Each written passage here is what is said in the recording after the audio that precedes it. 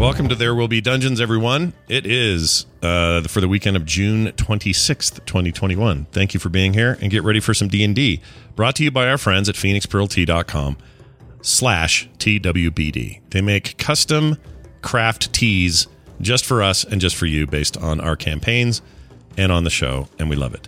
So go check them out and do it today. That's phoenixpearltea.com/TWBD. Time to jump back in and throw it over to our DM, Kyle. Hey, Kyle, where's the dragon and Garrett and everything? What happened?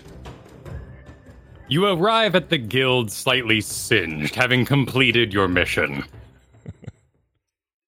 The night is young, as you made your way back to the Aegis cart, and one Marsh rode off with the massive carts full of goods. Thinking back on your adventure, you remember it well, unlike Snake Island. Up in the mountains, you fought a massive red dragon named Fredoroth. Fredoroth battled you to the very end. Ko hit the button to turn the lava off, making his way over to seal the gate, but Marsh had already hit said button. So, using his Cloak of the Mountebank, he teleported on top the dragon and gave it a mighty stab, before falling off because he's not that good at riding things. Meanwhile, Grinkeeper ran and leapt up to the force landing button. She hit it, and the great machinery turned in the top of the cave and let loose electric lightning bolts that shocked the dragon's wings, causing it to fall. It crashed into the ground, landing on top of Skoogie. Marsh ran over and pressed the final button, sealing the gate as Ko arrived. Meanwhile, Splendorbelt hid inside the cart as he dispelled some of the steam around him, making an area of which the team could fight in. Grinkeeper dismounted the landing, ran over, and once again healed Skoogie. She landed a mighty blow with her dragon-slaying long sword. The group fought the dragon directly, and as its hit points fell, it attempted to escape, first running to the gate covered in steam, finding it closed, and panicking, running to the lava, hoping to swim away through a secret passage, finding that sealed as well. It let loose a mighty dragon breath, once again downing Skoogie, who was healed by Grinkeeper. Inside the cart, Splendorbelt notices the riches around him. The dragon falls, and as it does, the arrow of slaying flies through the air, piercing the dragon's neck. As it collapses due to the heavy amount of magic of dragon slaying arrowage, Marsh says, "And that's how you kill a dragon." Damn. I guess I can't call you newbies anymore.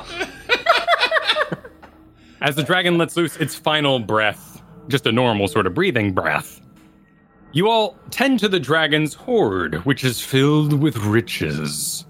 You note that the cart is a guild cart, and there is a sealed chest inside of it, marked Guild Funds for Atomur, for Cassius. You all debate how you're going to get the cart down the hill, but Grinkeeper has an interesting idea. She summons forth a steed, and you lash the cart to it and drive it down the mountainside.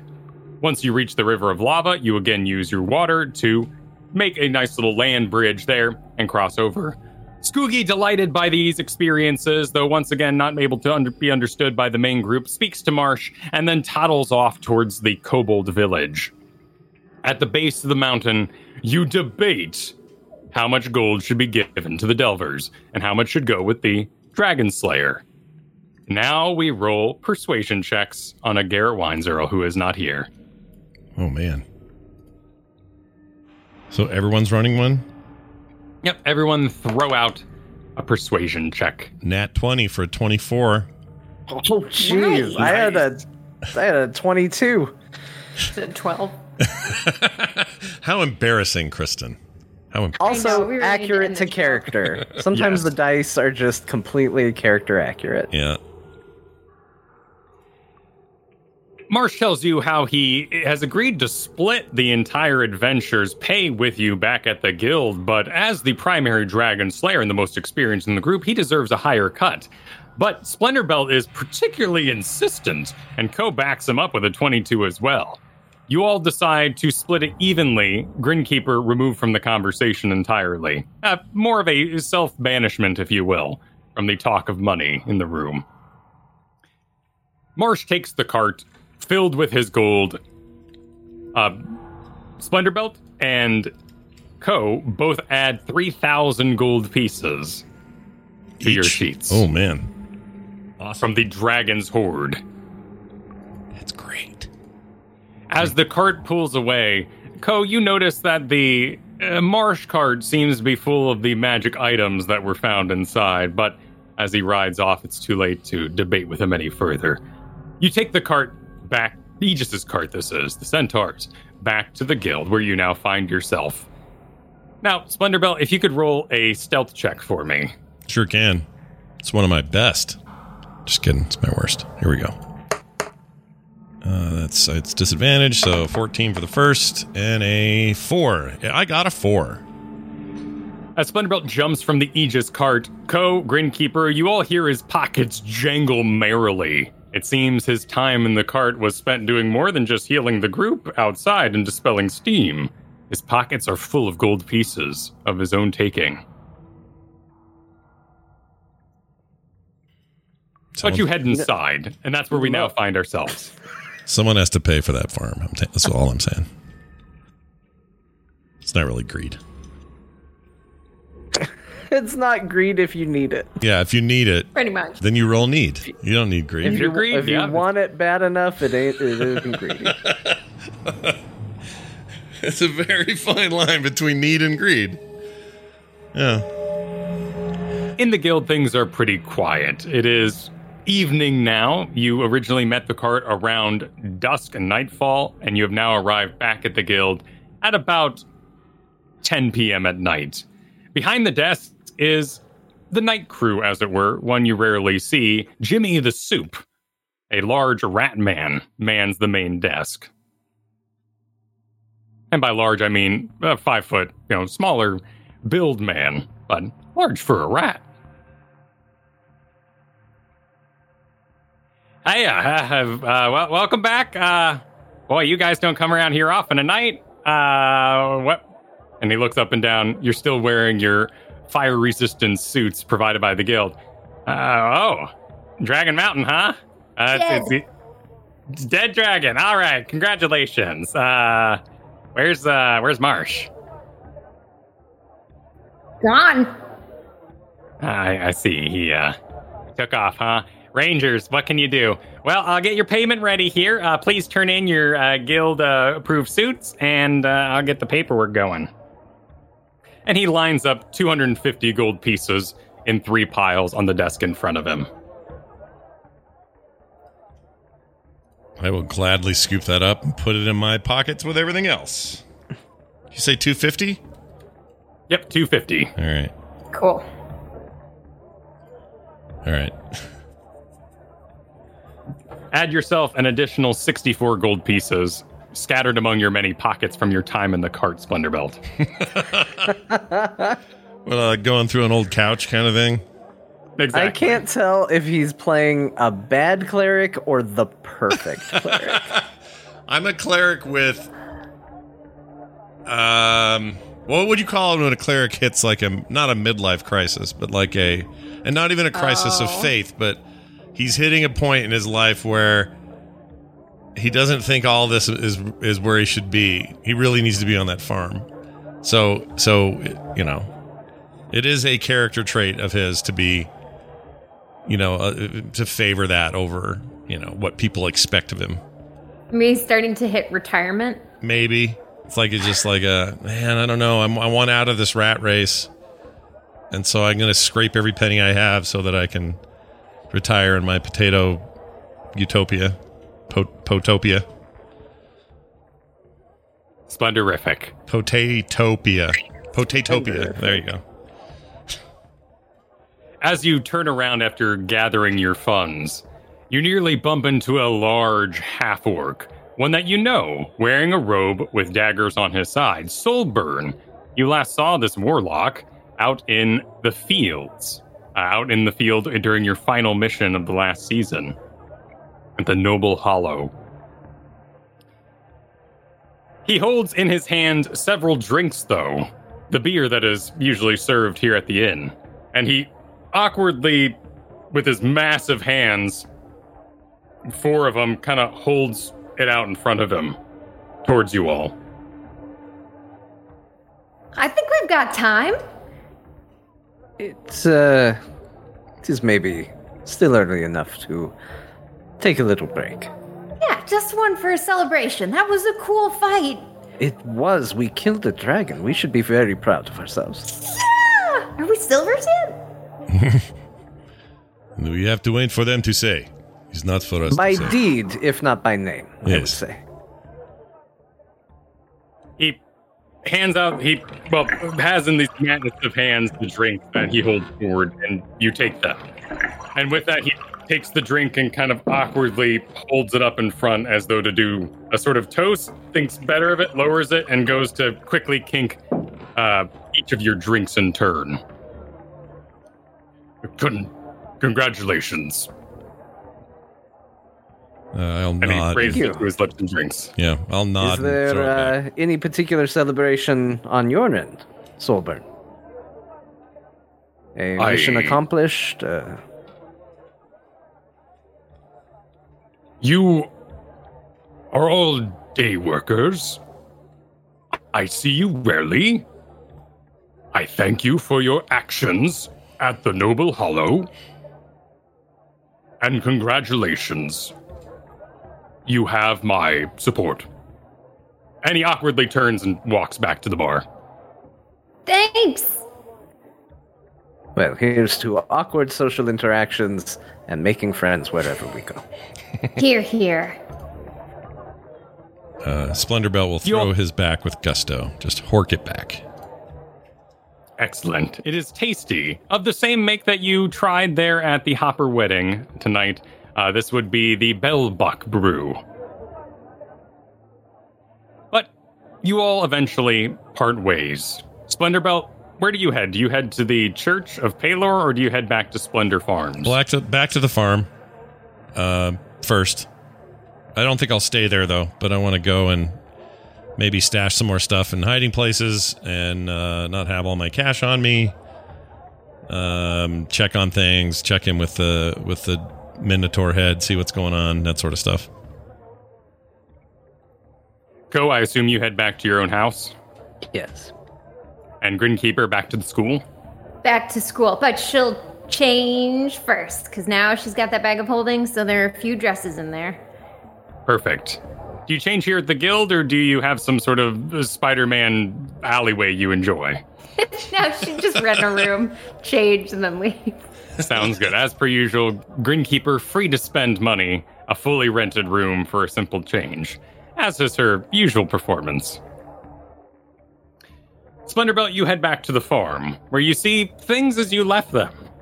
In the dark here, it is about an hour's walk or so, not through any sort of dangerous territory. You head up the main street of Atimer, take a right down past the market district, over the bridge, which you now know under lies the tunnel to the Cloven Brotherhood's Satyr Gang.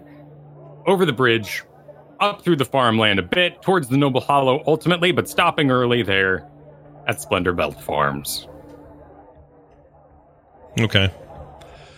I would walk up, I'd go to the Minotaur and say, okay, what is, I always forget his name. What's his name? You've never asked me. Oh, what is your name? I can't believe I didn't ask. Your name? I'm cursed. This is your name? Cursed? I don't remember. Oh, well, we can call you this name. This is fine. You are cursed. What? Oh, it'll only remind me of my condition. Well, we have Please, spoken... Master, bless me with a new name. Okay, this is a good idea. We can do this. What is... give me favorite color that you have. I can't see color. Oh, okay, give me favorite... This name would remind me of my condition. What was your name before? Oh, you don't remember. I don't remember. What is your favorite food before your condition happened? Oh, food. Oh, so long I do not remember. Okay. Please. I will call you Chad. Chad is your name. From now on, when I see you, you are Chad. You look over the farm, you are Chad. A strong name, yes? Yes, oh yes. Many brave men have fought under the banner of Chad. Chad Scarecrow. Chad's, yes. It's a name of honor. You will have this name and hold it high. Is a good name. I will. Chad. My name is Chad. I holler into the night, proud. So, Chad, any problems while I have been gone? No visitors or, any sort of anything weird? No, the fishmen, they look from the swamp hungrily at your farm, Mr. Splinterbelt. They want your potatoes, I fear. Well, there will be enough we can share with them, but they are not... Share with the fishmen? Yes. You are so kind. A little bit is fine that they can have some. This is, after all, probably their land before anyone came here, so I can respect these, but they are not allowed to come and mess with things while I am not here, though. They have to talk to me. Scare them off with a Chad roar. Yes. Chad roar. This is good. So you have done your job. Well done. All is well, and I'm trying to think how I can reward him for his time. He's just ahead. I'll walk up and pat him on the head. Just a little gentle pat on the head. No, if I could feel this, I would feel your favor. Oh, this character's too good. Okay, I'm going to go check on some stuff and just check in with the area real quick, and I'll say goodbye before I leave, and I'll sort of start off toward the hiding place for my stuff. Cool. There's the rock nearby where you have stowed the majority of your gold pieces. Do you pick a new hiding spot or use the old one? I'll use the old one, but I'll be extra careful. I don't see any activity. I would have in that conversation, made sure he knew I was, doing something very important. So don't let, if he sees anything, to let me know, that sort of thing. Just kind of keep an eye out for anything. And then I would, assuming that I was able, I don't know if we want to roll for that, but assuming I feel good about it, I'll uncover it and put some more of my stuff in there. Yeah, roll a survival check to look around for any tracks that may have taken place. All right, that'll be a 19. Well, with the 19, you're pretty confident that no one has been around this area. Okay. Then I will dig that business up, or not dig it up, but how did we do it before? We had just debris laying on top of something, right? I can't remember how we did it. Yeah, a large rock that has kind of, with a relief inside, you created a pocket and a bag for your many, many gold pieces. Okay, cool. I would add today's take to that minus, I would keep 2K with me, 2,000 gold pieces with me, and the other 17, whatever it is, would be in the bag. Perfect. Whatever that math is. I've got 19,799 right now total, so I would keep $2,000 for myself as just a, working cash.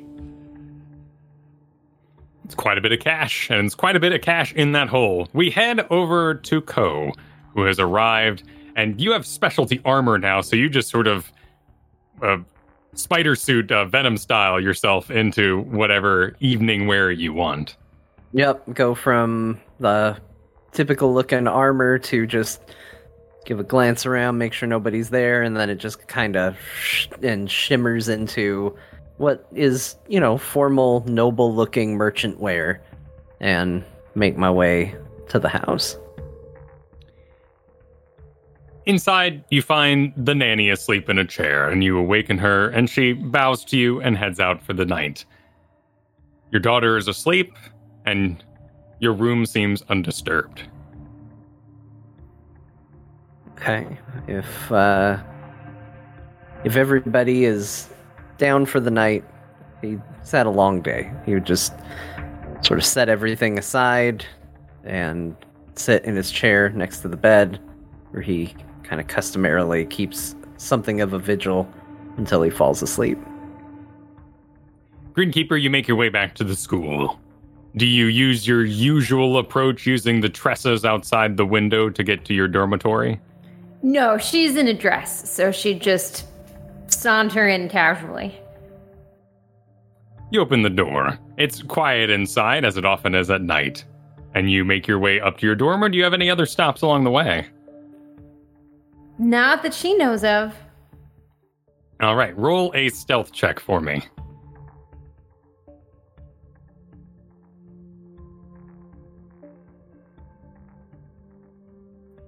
$13. You see a light coming down the hallway around the corner as you dive into your dormitory door and close it behind you. It's pretty often for one of the teachers to sort of be on the lookout each night, exchanging turns during the semester as it has finally started up. But you head inside. The door closes a bit louder than you intend, but altogether, not exactly a slam, and your roommate excitedly sits up. Marguerite Dupayton. Who's there? It's me, I'm back. Let's stuff that dummy under the bed. I might have gotten hurt. It's so good for you to be back. It's been weird here. Yeah? Yeah. Last night, a large dragonborn red with this crazy axe. He came looking for you. That's not good. I was there, looking in the mirror, doing my makeup and removing it for the night, and well, I see him behind me, and I turn and look, and he's gone. The window's open. Oh God, I'm sorry. I'll have to check in on that one. Anything else? Well, they are becoming concerned with your condition as per usual. I received your letter and, well, they want me to move out because if you're going to be sick all the time, they're worried about my own health. Well, if there's someone sneaking into the room, that might be for the best. Unless you're okay with it, and then you can stay, but that's up to you. I mean, I like helping you. I think I'm really excited about your adventures, and I love hearing about them. So I'd like to stay, but this is getting a little weird. Yeah. Look, I can always visit you in your new room. Okay. So I could just come by. But what about when they come by to check on you when you're sick? That'd still just be the dummy until they find out the dummy, and then we'll see what happens. Okay, we should see in your adventures. Ask the guild. See if you can catch an air nymph or something. We could. That's a little sad, I guess. We could imprison it in the chest of the dummy so it looks like it's breathing. I don't know if that's a good idea. I'll have to think on that one because we did find an air elemental. Okay, yeah, maybe like a fragment or, I don't know, a crystal or something. I don't know how air elementals work, but we should, if you're going to be alone, we need to find a way to make that dummy move. I've set up a stick, a broom handle, next to the bed on the right side that I push up and down when they're here. You've been great. Thank you. Thanks. It's fun in kind of like a scary way. Yeah, it's kind of scary. It's weird. I'm sure it looks crazy, but look, it's probably safer if you go into another room for now. I think I know who you're talking about. You head over to the bed and you remove the dummy once again, placing it under your bunk. Under your bed. No bunk beds here. As you do, you find a letter, a red letter, kind of tucked next to the pillow. It has a gold trim on it and a seal on the back in wax. She opens it and starts to read. It says, Dear Lady Blackwood, you are cordially invited to dinner at the Broscale Manor. Please arrive at 6 p.m. as dinner will be served shortly thereafter. And it's dated for 2 nights from now, and signed Goodwin Milner, servant, butler, and head cook for Broscale Manor. She'll show Margaret. Well, it was the Broscale. What was the Broscale want with you? I don't know. You gonna go? Yeah, I guess. Why not? Unless there's something else going on. I mean, it 2 nights from now, that would put us, we're currently 5 days away from the Bronze Ball. So we've got classes the next couple of days, but I don't see why. You could even, and she looks around, tell the truth. I mean, that's just a manor invite. You could just go as a lady, after all. That's a good point. Yeah, maybe I will. And then Grinkeeper starts imagining what it would be like to tell the truth all the time. It could work out, honestly. But yeah, we got about 5 days until the Bronze Ball. So 2 nights from now, that'd be perfect.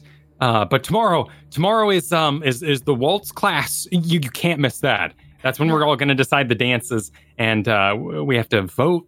Even though Lady Vestal kind of hinted that she might veto our vote if we pick bad dances. She does that all the time. Whatever. It's a learning opportunity.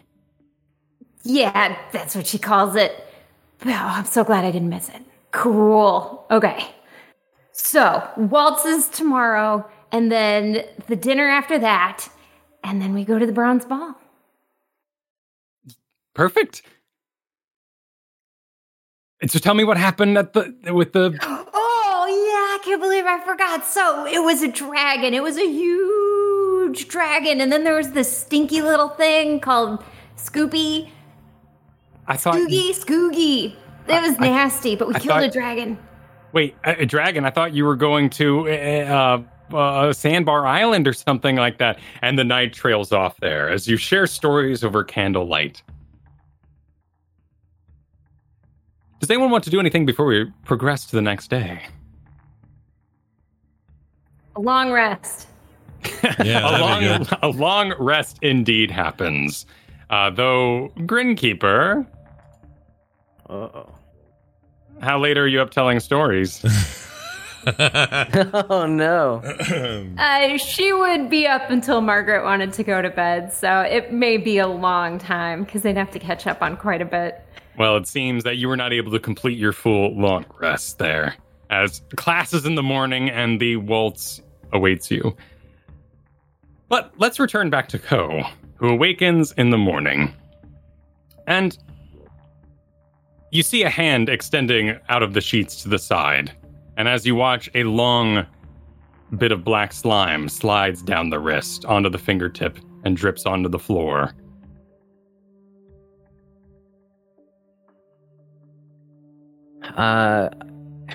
He would immediately go and ignore the slime on the floor for the moment, check on his wife, see if there was more of it, what her condition was, make sure she's still breathing, and all of that.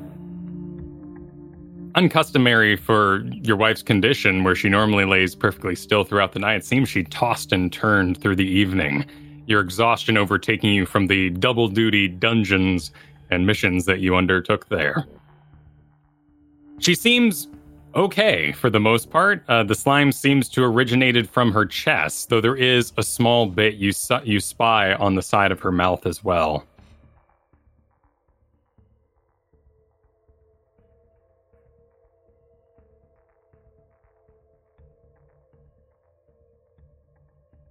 Poe is gonna try and mentally connect to her again.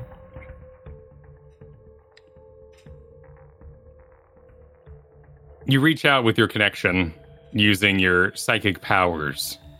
The official name of it is Psychic Whispers. Psychic Whispers. And you connect. You find yourself thrust through darkness. And previously, you found your wife sitting in a small field, sort of with a spotlight upon it, as she seemed to have found a little piece of peace for herself. But now that little field has turned into stonework all around. Large pillars can be seen through the shadows to the side. Her dress has also changed from a rather sunny day dress to a more formal kind of gown. Her hair is up, and with it pierced by this long metal stick of black metal. She seems to be tending to something. Shadows move about the room, and she talks to them, bows to them.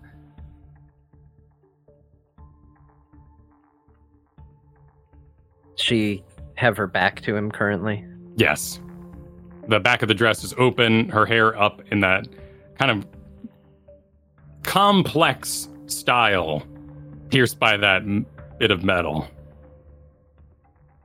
Ko would approach, and he wouldn't be sneaky about it. He would try and make his presence known to not startle. But go and attempt to put a hand on her shoulder.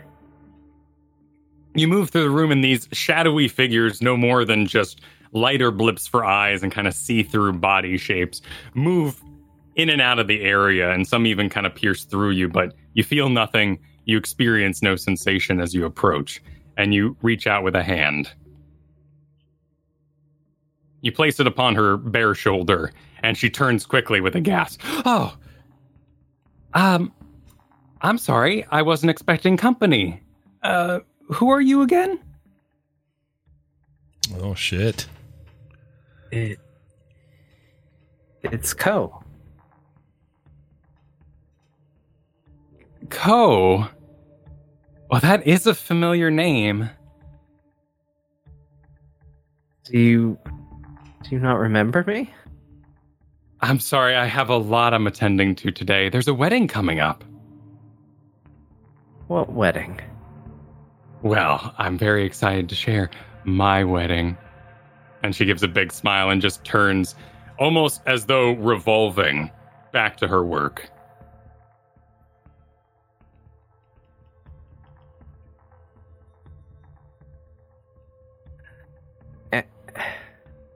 Anthala, who are you getting married to?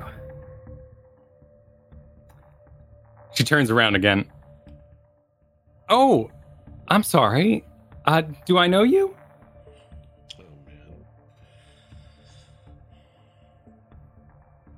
Anthala, it's me. I'm your husband, Ko. Why would you call me that? It's your name. I'm sorry. You need to leave. You need to leave now. Before he shows up. Who is he? I've worked very hard to find some peace in this place, and I'm going to be all right.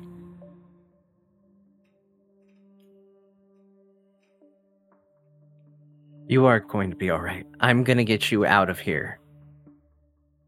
But you need to tell me what's going on. You need to remember. You need to remember that you are Anthala Spiros. You have a daughter, Penelope. Penny, our daughter.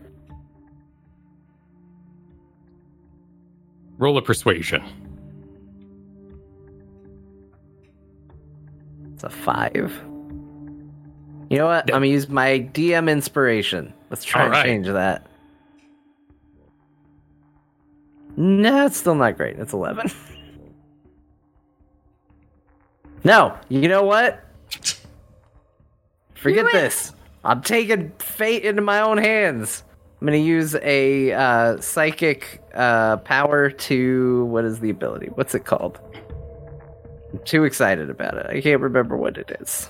Because I'm skilled in persuasion. I should be good at this. Psi-bolstered knack. I'm going to roll a d8. And if it succeeds, I expend the power. If it doesn't, I don't. To try and further influence the roll. Shit. It's a 1. 12. Wow. She's getting hosed Rolls on are that. so bad. Yeah. You attempt to convince her of these things, and she gives a little jolt, almost moving with inhuman speed as you say your daughter's name and her own name again. And then her head shakes it off and looks back at you. I'm sorry. Who are you again? I have to get ready for the wedding. Ko is going to start to realize that he's not winning this, and he's going to play along a bit. A wedding, fantastic. Who are you getting married to? Oh, well, I'm very honored to be marrying the Kalazar this weekend. The Kalazar. Who is that? The Emperor, the King of the Lower Kingdoms? Surely you know his name. I'm afraid I'm fairly new here. I'm not familiar. Oh. And she once again kind of revolves and turns and goes back to her work. Do you know where I might find him? She turns around again back to you. I'm sorry. Do I know you? Yes, I'm a friend of the Kalazars. I was hoping to meet with him to wish him good tidings on his big day. Do you know where I can find him? Roll a wisdom save. The magical spell or effect? No, it is not. 21. But it will be someday. It will be for you someday. 21 on the save. This wisdom save represents your inner will, sort of a bit of your spirit and your wisdom. And you realize that this place has a reality to it. You and your wife are real in this space, but everything else is manufactured in some way. And looking down, you remember Carrie's words asking you if you had clothes on in this sort of dream. And you realize looking down, your clothes right now could be anything you want them to be. I imagine them as my armor. Does it appear? So, and your armor kind of across your body appears.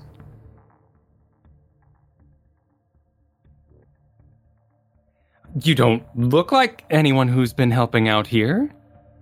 Are you perhaps an old war friend? Ko is gonna lean down and look at her, and he's gonna look down at his hand, and he's going to try and envision the ring that he gave Anthala when he proposed to her.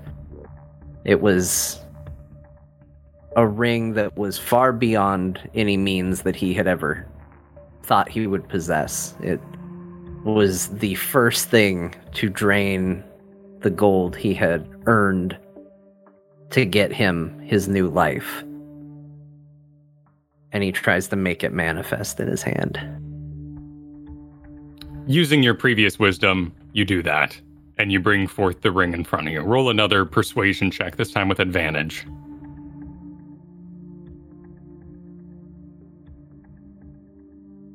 It's already pretty good. It's a 22. She looks bewildered at you and then kind of follows your arm down to your hand and sees the ring there. And as she does, she grabs her other hand and kind of brings it close to her chest. And you can see that her ring, your ring that you gave to her, materializes on her own hand. She goes, what? Ko. It's me. You have to go. I am protecting you here. You're not protecting us. We need you back. I know. I'm trying to protect all of us. From Everyone. what? Everyone in Aetimer. He says if I go with him, he'll leave the rest. It's not acceptable. Your job is not to make this sacrifice. We will deal with it together. As the family, I need you. Penny needs you. She grabs your face. I have no choice. Everyone in Aetmer is in danger unless I stay here.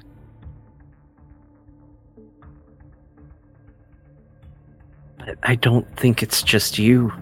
There are other people like this. No.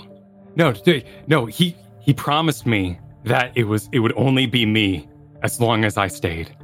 I don't think that's true. This morning I woke up, there was this black goo coming out of your body. We've seen it in the land. We've seen it on other people. Other people are slipping into the same condition you have. This isn't an isolated incident, and I need to save you.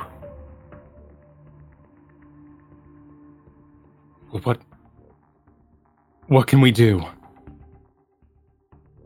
I don't know. I don't even know how to wake you. The only reason I'm able to be here is because I can speak directly mind to mind. She starts to slowly turn around. He'll take just a quick moment and say, Anthela, try and remember me. Try and remember Ko. Try and remember Penny. I'm coming for you. She turns back. I'm sorry. Do I know you? And he'll break the connection. You find yourself back in the room.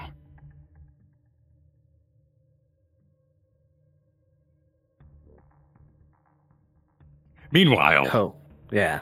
He got away because he's just going to sit there. Meanwhile, on the Splendor Belt Farms, you've made yourself a little bed in the tower there, the ruins of the tower underneath the stairs, protected from the elements. Yep. You awaken, and you hear footsteps outside of the tower. Uh-oh.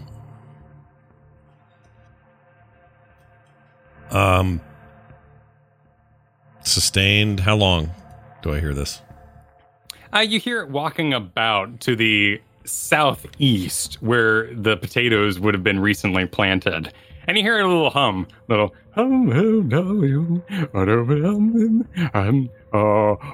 and you hear the ripping of roots. Okay. I would as quiet as I could. I would not be wearing my scale mail, so I might be quieter. And I would try to see if I can peek around and see who's there before I say anything or make any noise. Roll a stealth check without that disadvantage that you normally have. That would be let's see, I still get the -2 though, right? Or -1, no matter what. Okay, that's just my basic training. So a 1, Kyle, is what I got, is a 1. You stick your head out, and immediately you knock over your entire bag. Candles go issuing forth, at least the 5 or so candles left of 20 that haven't been eaten by Grix or thrown into a massive mountain machine. Yep. That sounds about right. You see an old man wearing a brown tattered robe about himself. It ends at his knees, and they go down to bare feet. He's got a long white beard, and on top, frayed hair that goes out the side, and a bald, sunburned head. He's currently bent over, pulling up one of your potato plants, and he looks over at you with and he's missing most of his teeth. One sort of wiggles in the middle front. Oh, geez. I'm not having that. I would brush over there and sort of confront him and say, "What? Will you stay? What? These are my potatoes. Who are you? What is this?" And he runs back beyond the tattered walls of the farm and ducks behind it. Can I see him from now? Is he in cover?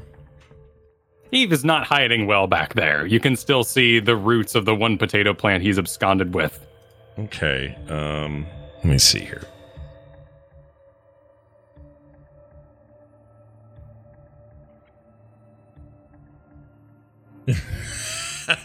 All right. I'm going to do some thaumaturgy right behind him. I hope scares him my direction again. And I'm going to do a voice there. It'll be 3 times as loud as my normal voice. And I will say, by the pity of Pelor, you will approach me now. And try that echoes out behind him. And he, Pelor, Are you there, Pelor? It is me. Yeah, I am not him, but I speak for him sometimes, but you get over here, and no harm will come to you, I say again with the huge voice. Master, I apologize, I was asleep. Is okay, Chad. Is okay. Resting. No, it's fine. In the zone, I can't sleep. I spaced a daydream of the labyrinth. Oh. Well, I have more questions about this, but hold on. We have a visitor. Perhaps not an invader. You're not in trouble. Just come here. I will speak to you here. Very well, servant of Pelor. And he walks his way hunched over to you, and you can see as he walks, almost sloshing on his back, is this hump that moves like it's full of liquid. Okay. Ew. That's gross. All right. I will also approach him, and I'm kind of have my hands up, like I'm not, in a very submissive sort of, I just want to talk kind of way. And he approaches you, which I do. It's not a deception. I would say what, and I would stop with the thaumaturgy and go, so what? Is this is not your farm? Why are you taking my potatoes? You could just ask. I'm happy to share. I'm hungry and old. Well, these haven't even sprouted yet. They're just spuds. They're no good to eat. They're just there to spark growth and create actual potato. What you have there is just a proto potato. It's no good to eat. Still the tuber lays beneath. I mean, yes, but it takes time, and we have to cultivate it, and we must give nutrients to the soil, provide water, this sort of thing. You're taking it too soon. There will be These things take time, then. And as he says then, there's kind of an extra whistle on his voice, and the front tooth waggles extra. Ew. Well, where are you from? Why are you here? I live in Atamar, and I am hungry.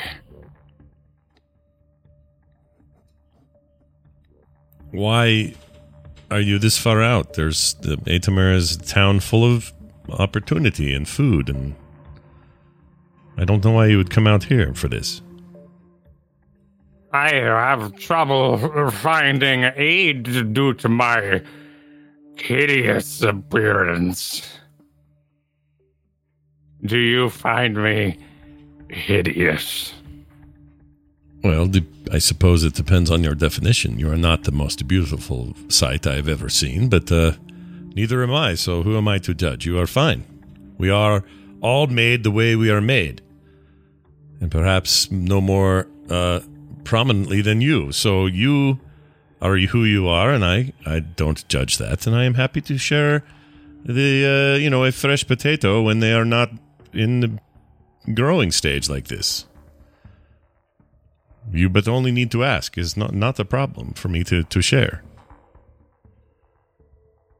And I apologize for my thievery. Might I partake in your fresh and grown potatoes? Yes. You live in the city, so you can. Do you live there, or do you live outside? Like, what is your condition in town?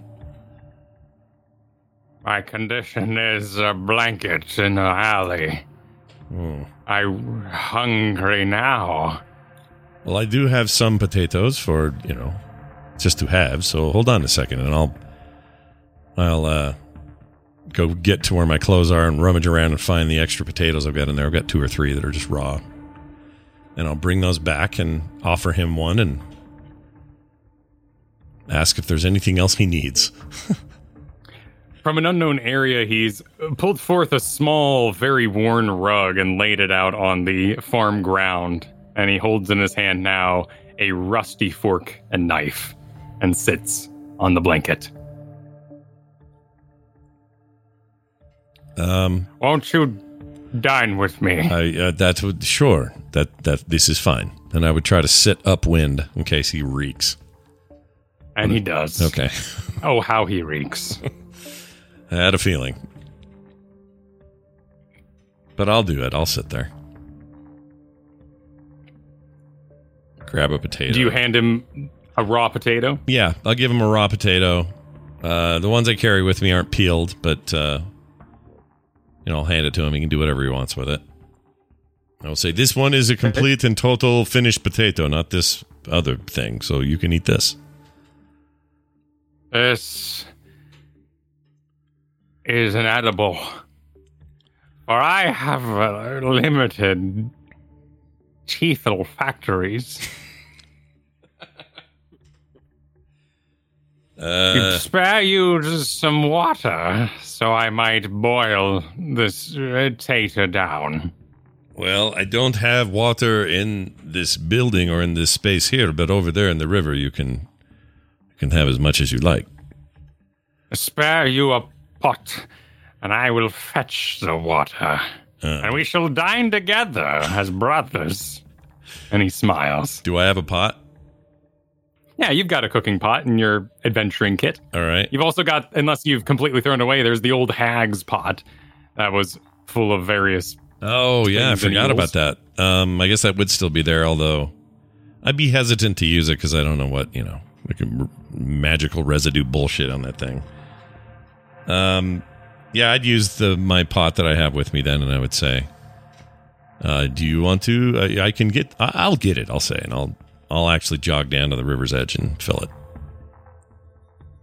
And I'll say as I go, Chad, you just keep, I'll be back. Just keep, kind of hinting to him he needs to keep an eye on things for a second. You head down to the river and you scoop up some fresh water into the pot and make your way back. You see the old man rather nimbly and quickly has gathered quite a pile of sticks to make a small fire, but is currently standing in front of Chad having a quiet conversation.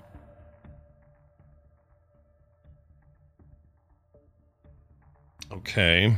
Is Chad talking to him? In a low voice, all you kind of hear is a... Okay. I'll come back and go, okay, I've brought the water. What have I missed you two? What are you going on about here? You keep cursed men on your farm. Not so much men. I mean, I suppose sort of humanoid, but yeah,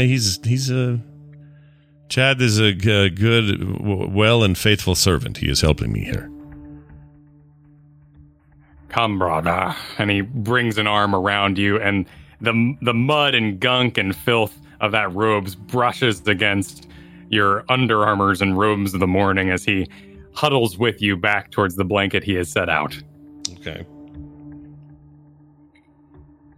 One of his Tell me of... Go ahead. Tell me of this farm you have. Well, yes, so... we obtained this land fairly and are now, I say we, mostly me and Chad with his help, converting into a world-class potato concern.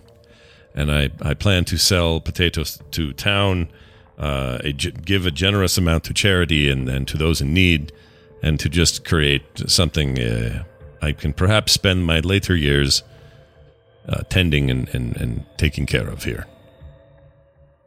Charity? Might I be your first case? And the hiss of the S waggles his tooth. Yes. So, like I say, you can have this potato plus, when things grow, perhaps I could employ you to help tend to the crop, or perhaps water when needed. This sort of thing. Help Chad with what he may need.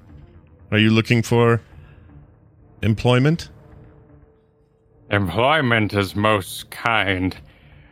Yeah, there's an old saying, teach a man to farm, and you feed him for a lifetime. Yes, What of this would work for the fishing rubble? as well. Sorry. Will you farm with such rubble about your place? This farm is in disrepair, and he waves a hand across your rock, but in particular points at the large boulder where you stash all your gold. Okay. I'd say, well, yes, but you are in no condition to be, you can't come and move all of this. Leave this to me. This is more my part. As you turn back to him from talking about the boulder, you see that the fire is already lit and happily crackling under the pot. And he dunks the potato in. Well, excellent. I will indicate that I'm very excited to try his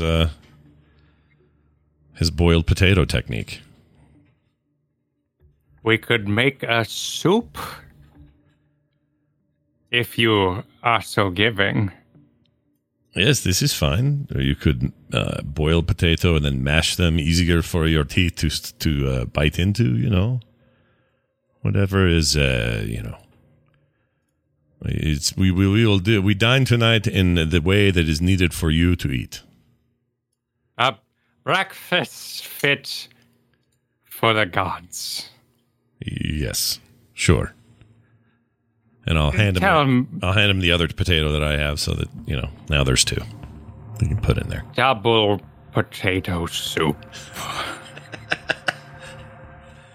Have you any cheeses?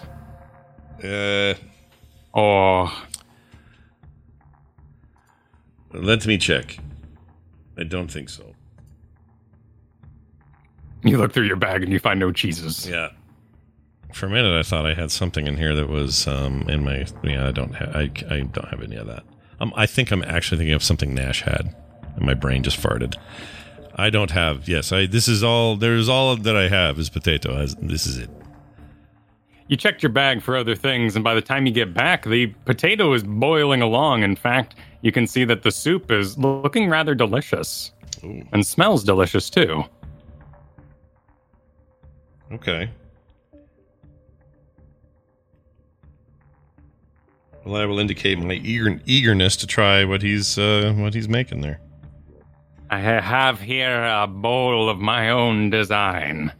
And he pulls out a very roughly hewn wooden bowl. We share. And he scoops it in and takes a large sip. And passes it your way. All right, I'll also drink from it. The other side, though, I'll avoid wherever his lips were. Sure. You do so. Standards. Yeah. I don't want cooties. Gross. While the potatoes grow, would you benefactor me further with a offering of gold for my passage? How much gold would you require to pass from here? And when will the potatoes be ready? How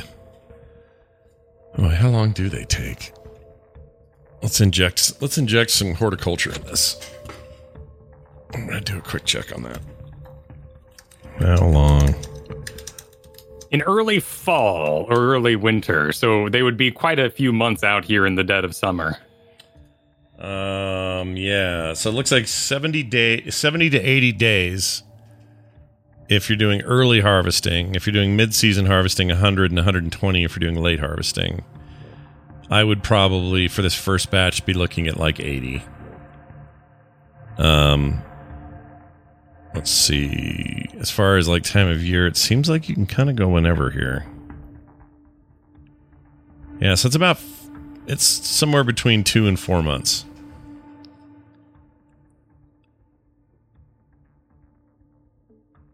Unless it gets really cold and the soil's too cold, then you're in trouble. But right now, we're probably good.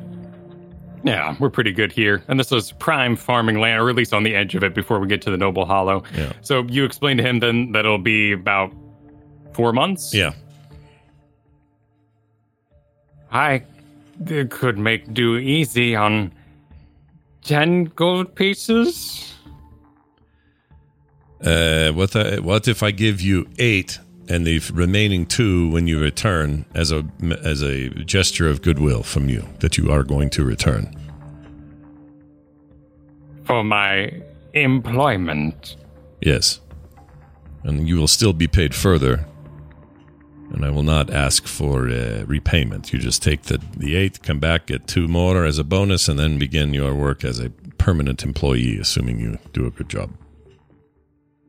It is most kind, and the employment to follow would suit me well. You're not sure why he made that noise. Nothing physical seems to take place, but he does make that noise. Okay. No excretions that I'm aware of or anything? Nope. Okay. Okay, then is deal then, yes? Very good, and he extends forth, and each of his knuckle bones crack as his hand extends out. I will do the same, meet him in the middle, and shake gingerly as to not break this brittle person's hands. He extends his hand out for a golden palm, and instead you grab it and turn it sideways for a handshake. I will then kind of realize what I've done and go, sorry, you need money. And I will pull out of my pockets from the $2,000 that I had and give him 8 gold.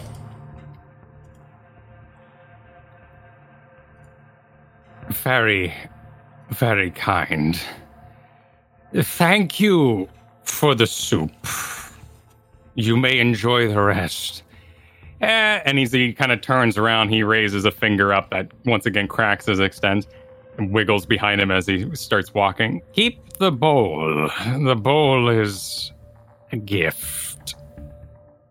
Well, this was my bowl. Oh, the bowl. Never mind. I thought you meant the pot. Yes, thank you. That is very kind. I also have something for you.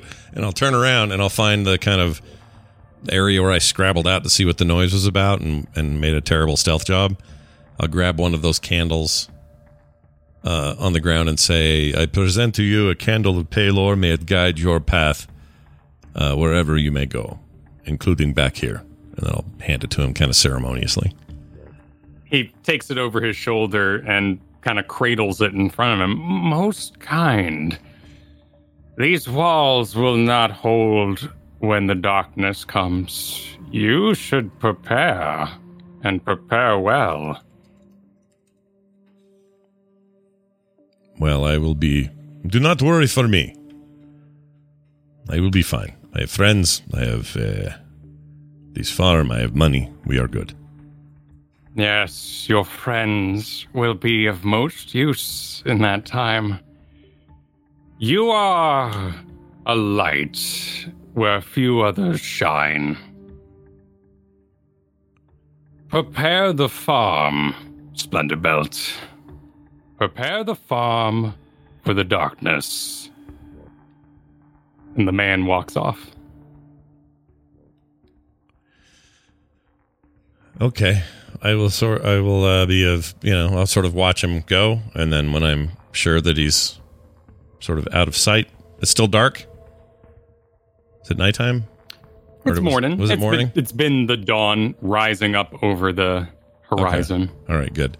I will begin my morning then, start sort of packing anything up that needs to be, getting dressed with all my schmiz, and I'd start heading to town and tell Chad to keep an eye on things. As people awaken, we return to Grinkeeper, who is getting ready for her day at the waltzing class. Grinkeeper, roll a wisdom check.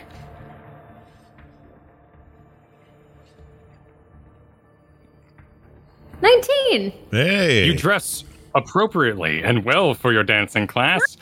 You have the proper shoes on, your hair is well done and well locked in for the activities you're going to be performing today, and you make your way to the class ballroom, where Lady Vestal has gathered some of the girls who are still filing in.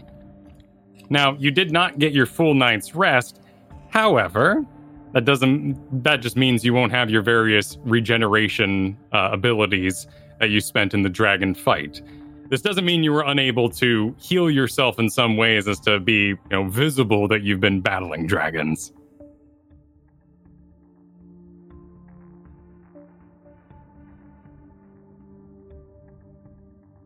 As you enter, you see Nell Lord, Lisa Mills, Arline Hardu, Helen Gard Connell, Willamette Coghill, Athelina Light. Many of the girls who attend this school who you've come to know quite well. Lady Vestal, as the ladies gather in, motions you all into chairs that line the entirety of the ballroom. As the final girls file in, she speaks. Ladies, the Bronze Ball, and we are going to have the Bronze Ball this year, is in 5 days now. We have the waltzes to select. The band has already been locked in. One of elven skill, of which we were very, very proud to procure. I am going to list several waltzes. If you find them acceptable for adventurers of their dancing skills and of their tastes, you will raise your right hand. If you find them unacceptable, you will raise your left hand. Physically on camera here, Kristen, raise your right hand for a song that you think should be a part, and a left hand for a song you don't think should be a part of the ball. And okay. I will list them now. And she pulls forth a long sheet of paper that tumbles slightly onto the floor as she goes through it. To adventure and live. To the vampire's lair. The Emerald Waltz. Dreams of Alona. The Western Star. Blood Begs a Cup. Winter Travels. Dark Lake Waltz. Widow Over the Moon Waltz. Waves Off the Coast. The Druid's Lament. The Beast is in the Flowers. The Proud Face Waltz. And the Waltz of the Red Dragon. Excellent. Many of you have done well. Grinkeeper. Oh, excuse me. Lady Blackwood. She does not say that. No idea. No one knows that. Nobody says that. Lady Blackwood, please come up here. Evelyn will rise gracefully and gracefully walk forward. Lady Blackwood here, unlike some of you, has aced this test. She is well aware of which waltzes are deemed acceptable for our adventuring companions. Perhaps we should skip on the Emerald Waltz, though, as it is a rather dexterous affair, and we may limit some of those brutes who will be attending this ball. Grinkeeper, as one of the... damn it! Lady Blackwood! Lady Blackwood! Lady Blackwood, as one of the previous attendees of a bronze ball, would you please help lead the class with me today? Evelyn looks at Lady Vestal and politely bows her head. I would be delighted. Of course you would. You will be my partner. I will play the male role for this dance. Grinkeeper, roll a dexterity saving throw, or acrobatics if it is better for you.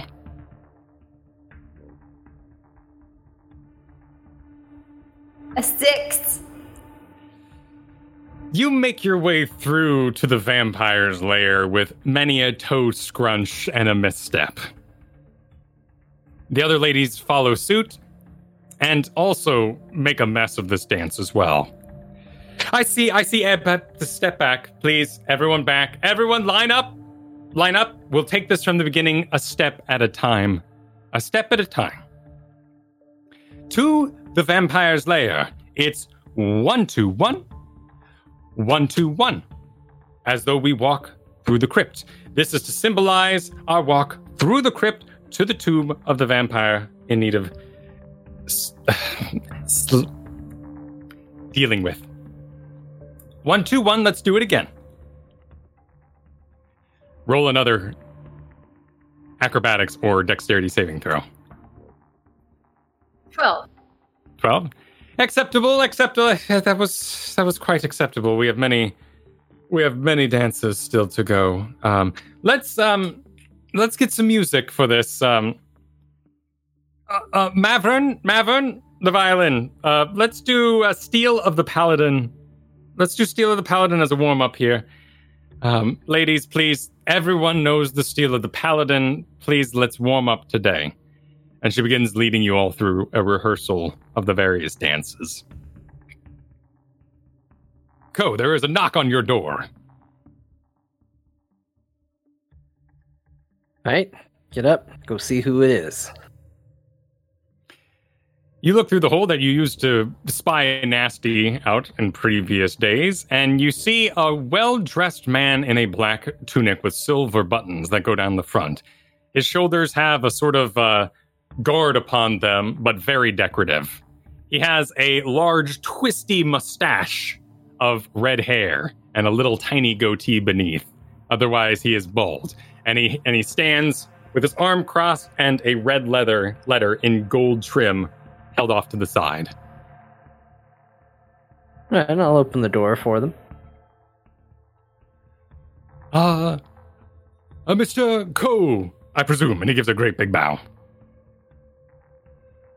Same. What can I do for you? This is for you. You are invited to dinner at the Broscale Manor. Oh. This is a bit of a surprise. Is there any particular occasion? Invites are going out to those being examined for the upcoming promotion. Please read the letter in full before you RSVP with me. Very well, thank you. Cool. Take the letter. It says you are cordially invited to dinner at the Broscale Manor at 6 p.m. in 2 days from now.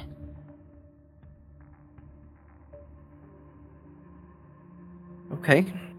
That can be arranged. No problem. Excellent. You will be attending as an adventurer. Feel free to dress how you will. Dinner will be a casual but delicious affair.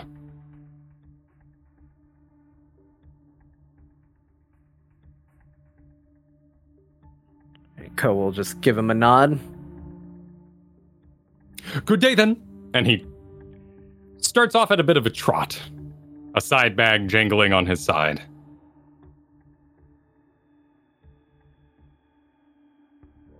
Ko will shut the door, turn around, go back into the house. Just mulling it over.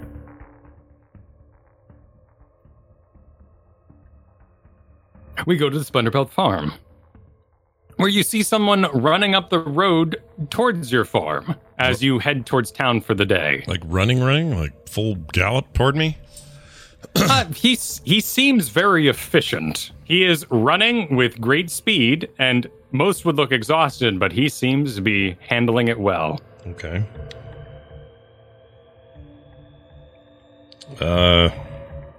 I'll wait for them to get to me and state their purpose. But I will hold. I'm fully dressed and all geared up. I will have two hand, sort of like an Old West dude with his guns resting, or his hands resting on his gun hilts. I'll just sort of have my hands there, just in case.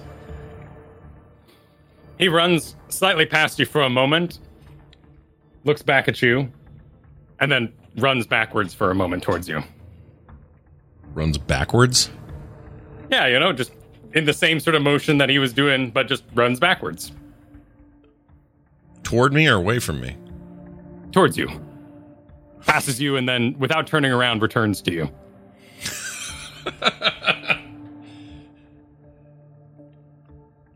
I will be flummoxed by that and say, What is this?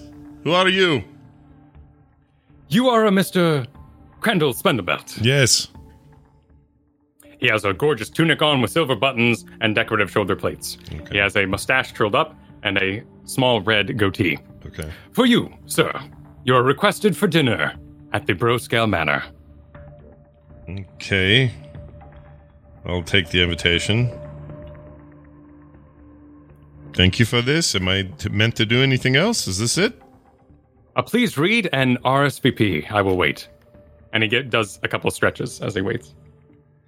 Oh, jeez. I'll read it. What does it say? You are cordially invited to dinner at the Broscale Manor at 6 p.m. 2 nights from now. That's it. That's it? I'll kind of look it over, read that, and then hand it, or not hand it back, but just say, I guess I will plan on being there. Yes, you can tell them I will come. I am honored, and I'll bow to him. Excellent. I will inform the chef, who is me.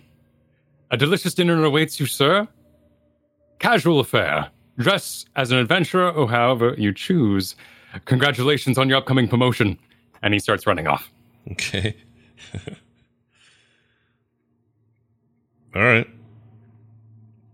Go your day. Are you going to spend it at home, or were you going to head to the Adventuring Guild or anything about town? There was no agreement made the previous night. Yeah, Ko is going to, he's going to visit his daughter first, spend some time with her, but also, I'm assuming he was able to acquire the items that I talked to you about.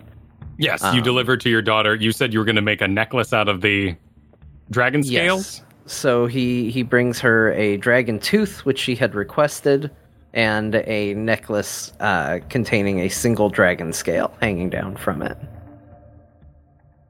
Where'd you get dragon? Well, Dad knows a lot of very interesting people that go a lot of places and see a lot of crazy things. I was going to tell you a fun story that I heard, but you were already asleep last night, so maybe another night. Roll a deception check.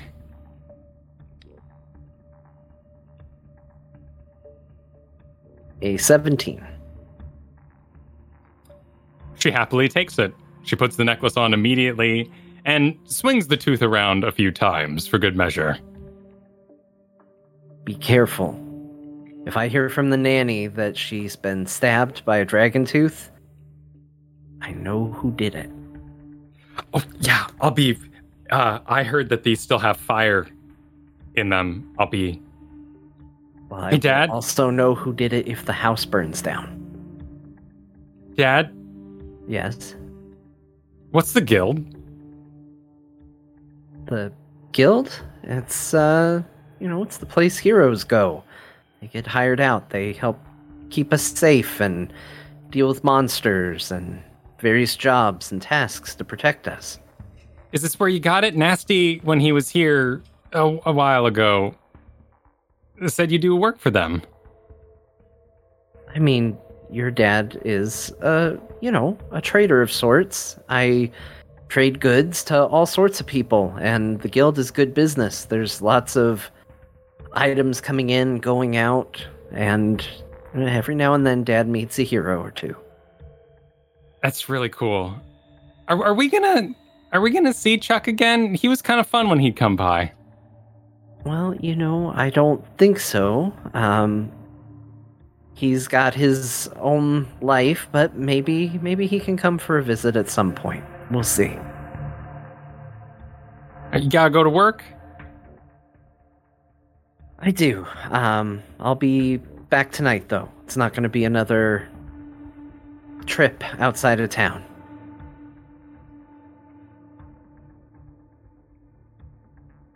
So you were going to head to the guild today, or were you heading about town for something else? Ko is going to go to the guild, and I mean, do we want to go through that? He's going to go and try and urge Cassius to speed up his research into the black goo and what's going on. Sure, we can do that. Because you would arrive about the same time Splendorbelt does. So Splendorbelt and Co.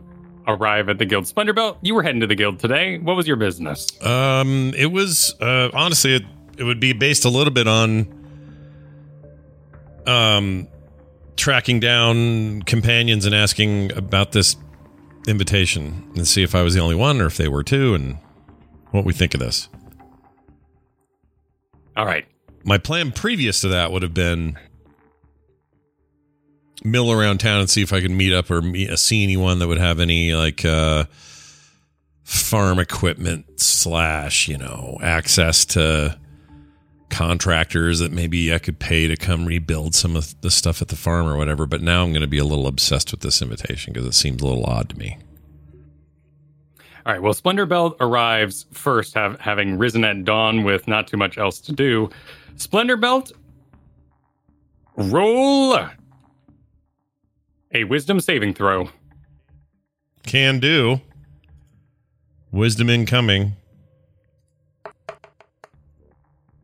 An 8. Not all that wise. You open the door to the guild today, and immediately some kind of butterfly, a lizard, something jumped at your face, and you were puffed with a great bit of dust of blue and pink. Okay. As you enter, there's quite a bit of commotion in the room, and you see several adventurers running around with bug nets. Behind the desk, Clearstone is working, and she seems rather upset, which isn't unknown for Clearstone.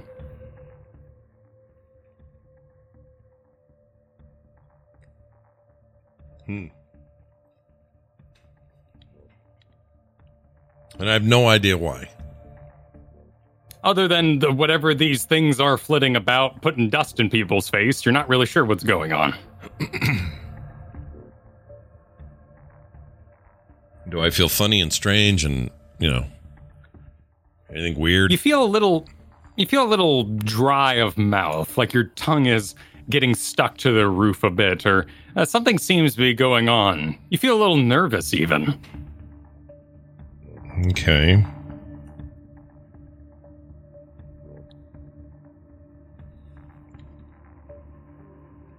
Well, my instinct would be to wave it off and just go blah, blah, and kind of wave my arms, annoyed. And Clearstone waves at you.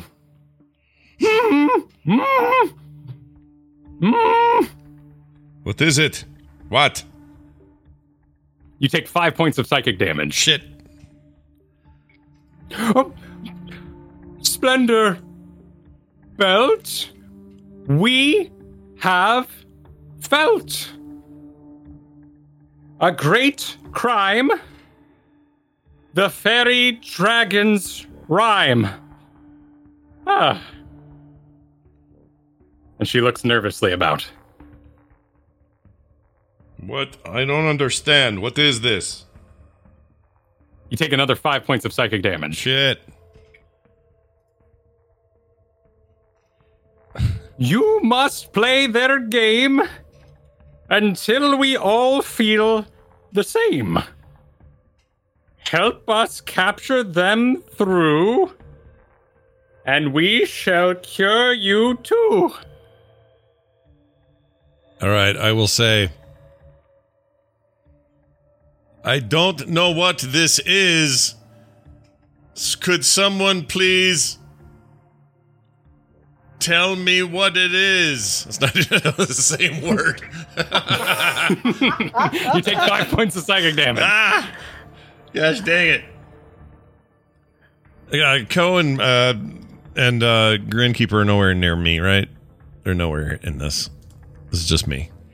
If you feel you cannot lie it, then Splendor Belt, please remain quiet. I'm going to take that hint and not say anything. And just brace for whatever. As you stand there silently,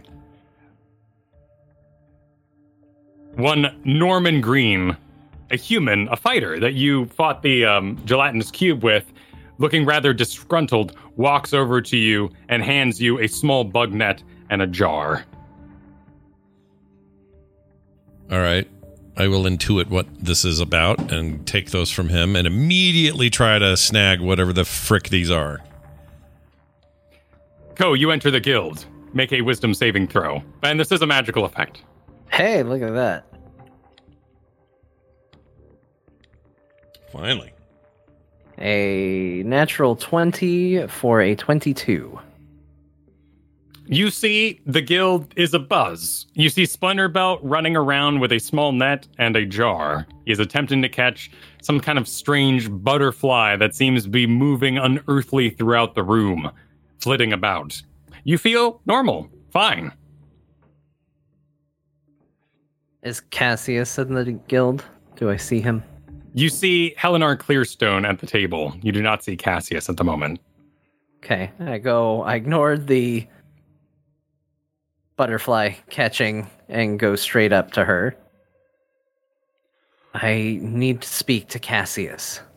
Oh, if you have felled a foe, please speak in rhymes, Ko.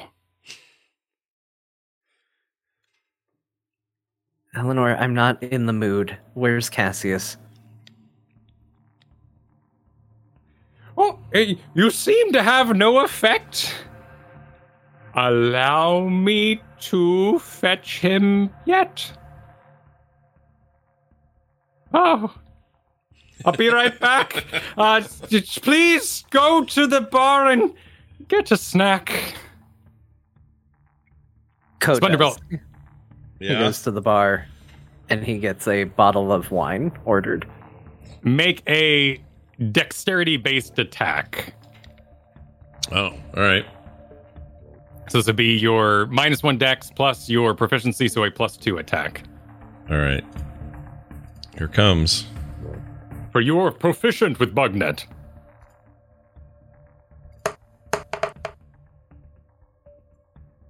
So that would be a 13. In your net, you catch what appears to be a small dragon with butterfly wings. It's about 1.5 inches long, and as you catch it, it goes and giggles in your net. Okay. And a little puff of dust hits you in the face again. But as you are already under the effect, you do not feel any advancement of the effect. All right. He gave me a jar, right? Mm-hmm. I will put that thing in the jar. You do. You place the net over the top, give it a little push, falls into the jar, and you quickly take the top and screw it on. Excellent. I will now, as soon as I do that, I will immediately turn my attention to wherever the next one is and try to get it. Sounds good. And as Splendor Belt hunts for fairy dragons, we'll go on break. Perfect break activity. All right, we're going to take a break. When we come back, we'll continue on. So please don't go too far. We'll be right back. And we're back. Welcome to the latter portion of today's session. Kyle, back to you. Cassius emerges from the back offices for you, Ko, as Splendor Belt and Norman and others all scramble about trying to collect the various fairy dragons that have been set loose inside the guild today. Cassius walks up to the desk, nods at you, and says, "Are you all right?" I'm fine, Cassius, except I need to know if you have figured anything out yet. On the goo, on my wife's condition, on anything. It needs to be a priority. I'm just happy we can have a normal conversation. These associates are driving me a little mad today with their lack of will. Well, Fey folk, what are you gonna do? I am one. It's not a big deal. Yes, very good. We have made some progress, and we are ready to make a full demonstration for you all. Carrie is presenting, or preparing to present, what she's discovered for you very soon. Let's talk in my office. Okay. Cole, And he walks- stand up, and he will take the bottle of wine that he procured from the area right along with him. And he walks you back into the back hall through that side door that is right next to where the jobs are posted. And as he sort of notes it, he gives a little finger waggle and thinks better of it and heads right instead and walks through the door that is to the immediate right after you enter this hallway. And as you enter, you see a room filled with these wooden filing cabinets. There are huge rows of small card drawers like you would find in a very old library. And one of them is sticking out, and you can see with your passive perception a number of quests that are divided up by Wood League going to Bronze League, and you can see little signs over all these little cabinets. You also see on the wall next to you, exactly where it would be mirrored on the other side, the job board. But the quests here are marked with pins, and then the quests posted on them seem to be backwards. You know, the text facing the wall, rather than the other way around. There's a number of tables with lots of paperwork on them, and you see on the far wall a long series of cabinets that say report cards upon them. No one will disturb us here, nor will I be interrupted by panicking employees worrying about their current condition. As I said, we do have some to share, but we're still researching particularly the expenses of Withers of recent. Our primary concern here is that there will be action made on the night of the Bronze Ball. What kind of action? Well, the previous all-bronze operation that took us out of town to investigate the various ruin sites around Aetmer caused the, let's say, cult to make action and to move against the guild itself.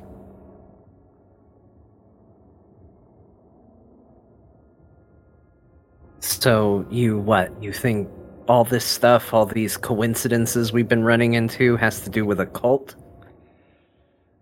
Well, it does seem that somebody maybe on the inside is exchanging information. We do, of course, have reprimands for Cheat, who did maintain her mind down in the Underdark, but Broadside was overtaken by it.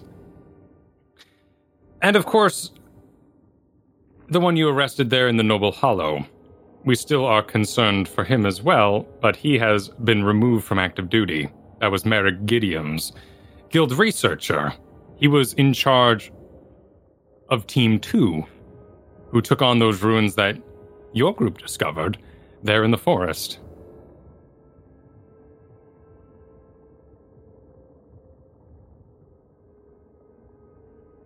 Okay, so what do we think the cult is going to do? Why the Bronze Ball? The biggest concentration of all the guild members in one area, it does seem like a good time to act, given that they did make a move during our previous all operation. And why are they targeting Bronze Leaguers specifically? If they have the ability to mind control people, wouldn't they do a little better going up the food chain? And that's exactly what they did there in the previous operation. They took advantage of Broadside's, let's call it, simpleness. And she'd seemed to be more than willing to participate for her own amusement. Merrick Gideon's, however, it's unsure whether or not he was under any sort of influence.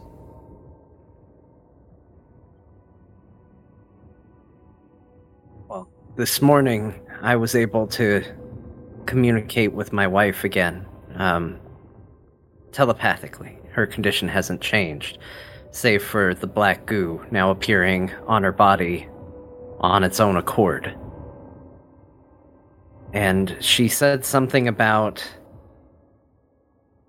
a Kalazar, an emperor of the lower kingdoms. Does that mean anything to you? That's the very sheet that you delivered to us. That old scrap of paper, the reed paper found inside the Wither's accounting book. Carrie is still working on the translation. It seems to be another of titles, a number of titles. One of which is the Emperor of the Lower Kingdoms, yes. Well, apparently, whoever that is influencing her and maybe others. Cassius, this is the reason I'm here.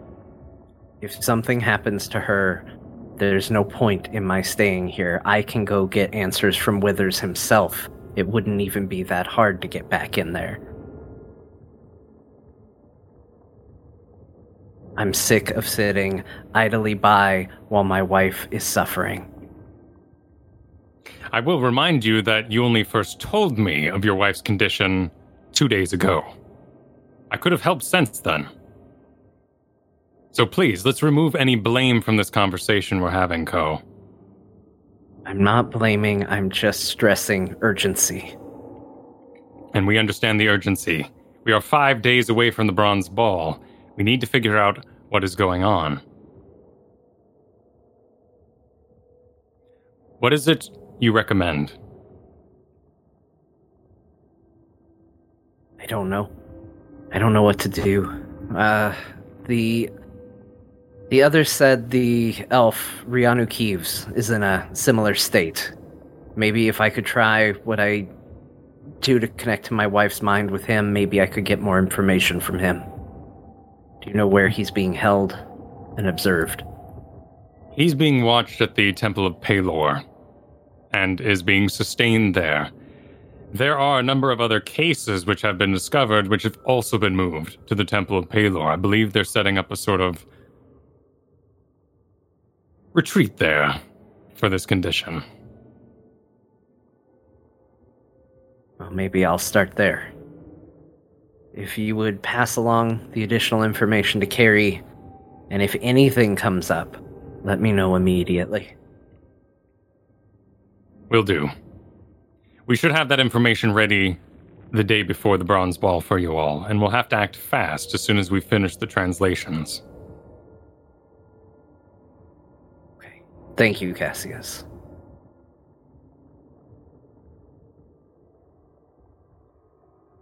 Any motions to the door behind him? Ko will leave. As you exit into the main guild hall, Helenar Clearstone is standing up on a table.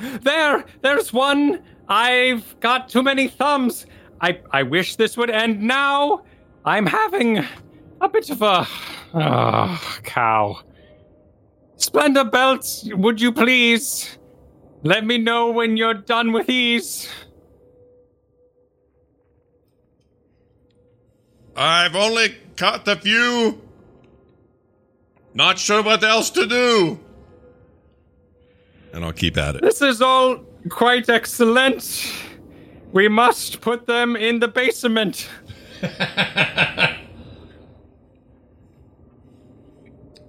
Go, having witnessed the commotion in the guild today, do you stay or head out? Nope, Ko heads out. Go heads out for the day. Great. Where are you heading? Ko is gonna go check out the ward in the Temple of Palor for these people. Very good. Meanwhile, Grinkeeper, your dancing lessons have continued and are beginning to conclude as class is moving on for the day. You are due at a number of locations. Today will be some horseback riding, as well as the employee and servant management for you. Would you please roll a animal handling check and a persuasion check? 10 for animal handling. All right, improving. And 14 for persuasion. You do decently at the horse riding, though you feel aware now after summoning your magical steed there up on the mountain that this will be a heck of a lot easier with a actual celestial mount who is attuned to your paladin-ness rather than this old plug they're making you ride today.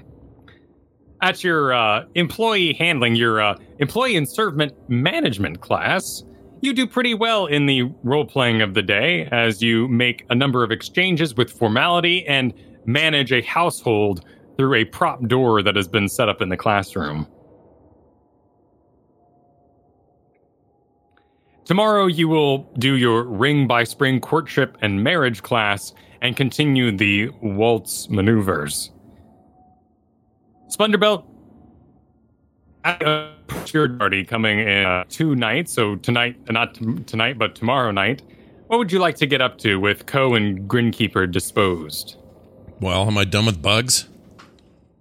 You do help catch all the bugs alongside Norman and place them in the basement in their jars. They do pass out without holes in the jars, so you and Norman scramble to at least put one hole in the top for each of them. Yeah, I would help do that. Even though I'm annoyed as hell that this is even a thing and that I'm having to deal with it. Other than that,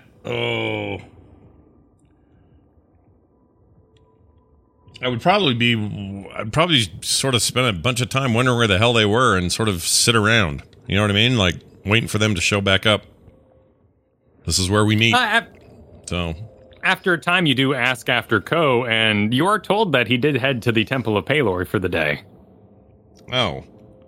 Well, I got to get over there anyway, so I'll take that news and head to the temple.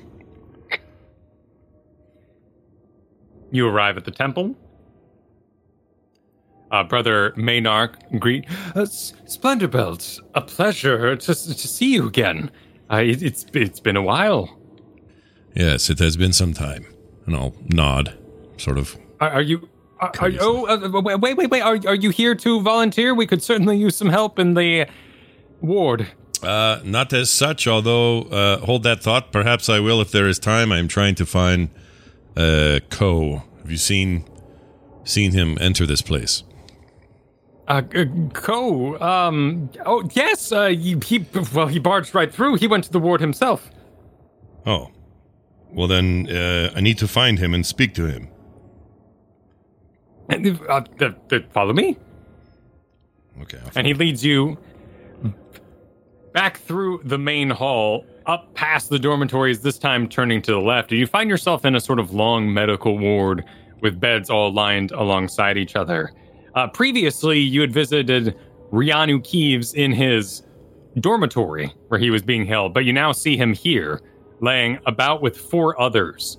And as you look down the line, you quickly spot all elves lying in this room that can handle a capacity of about 14. So are they all incapacitated like they were last time I saw him? Right, they're all laying on their backs. Some of them have been propped on their side by the clerics who are working here, kind of giving them a rotate to make sure they don't get any bed sores, but most laying on their backs and holding a Temple of Palor symbol in their hands. Okay. Some are dressed as merchants, some as commoners. Not all are dressed as clerics, but all are holding that holy symbol in their hands. Okay. You see Ko at the bedside of Rianu Keeves. All right, I'd head over there and say, Ko, why are you here? What is this? I'm doing a little investigating on what we've been looking into. So, did you also receive an invitation to a party? What? Yeah, I did. Okay. Well, this is not important now, but we should, I don't know, it seems odd that we were all receiving separate invitations for a thing. I don't know, I just have funny feelings about it we can discuss later, but, The messenger said it was something about talking over our promotion. My guess is we're getting promoted at the guild and they want to talk to us about it. I don't know. you seem very disinterested in such an idea. You are having second thoughts about being promoted? I'm more interested in what's going on here at the moment. My wife's condition has gotten worse, it seems, and I need to figure out what's going on with this. So, parties can wait. Well, in this case, I agree. Yeah. I will work with you to find what is going on. Well, you're welcome to stick around. I'm gonna try something, and actually, it might be worth a test. So you might be a great candidate to have here. Sit down. Okay. Hold this. He hands him the wine bottle he's been toting around since the guild. All right. It's empty, by the way, Okay. but he hands it to you nonetheless. What am I doing with this? Hold it. Okay.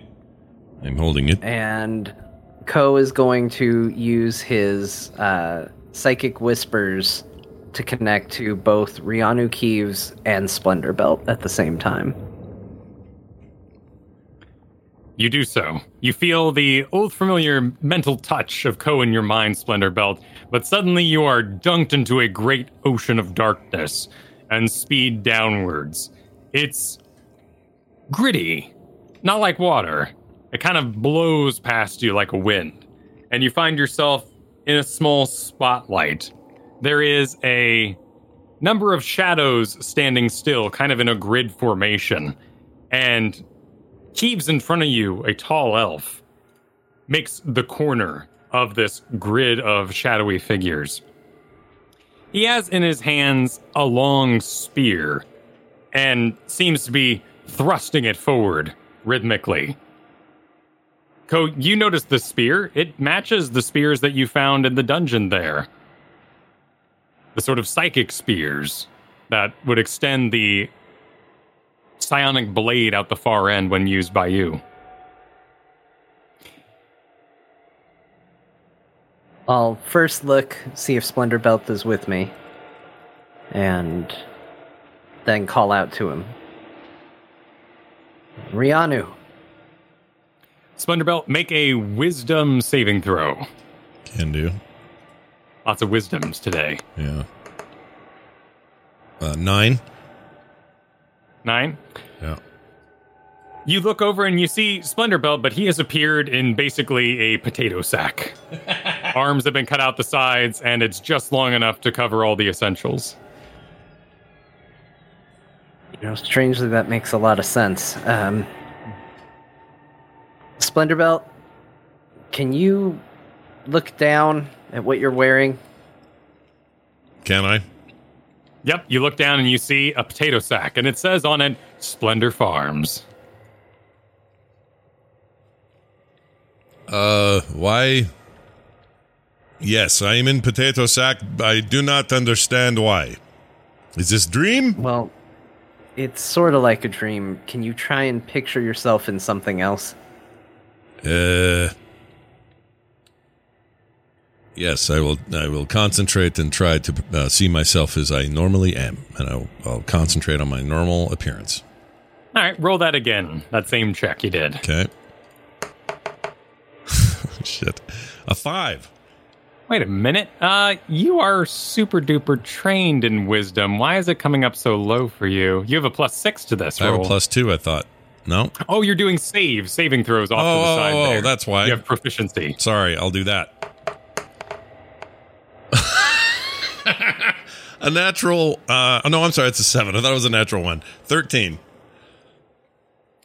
it kind of like and his armor, his shoulder pads appear, his weapons appear, but his main tunic, where the scale mail would be, is still that potato sack. Damn it. Better. We will try a third time. He squints, working with all his might to roll one more time, and accepting the roll, whatever it may be. Shit. It's a 10.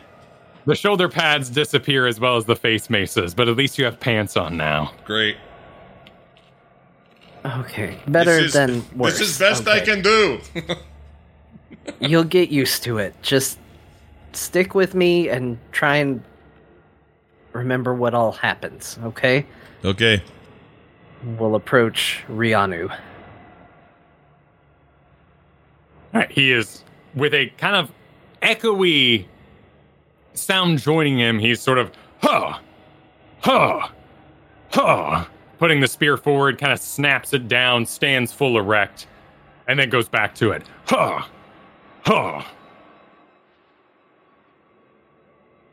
Rianu? His eyes narrow for a moment, and then with great effort he turns his head. You are interrupting my training. Please be quick. Training for what, exactly? Guard. I'm a guard. We're all guards. Your guards.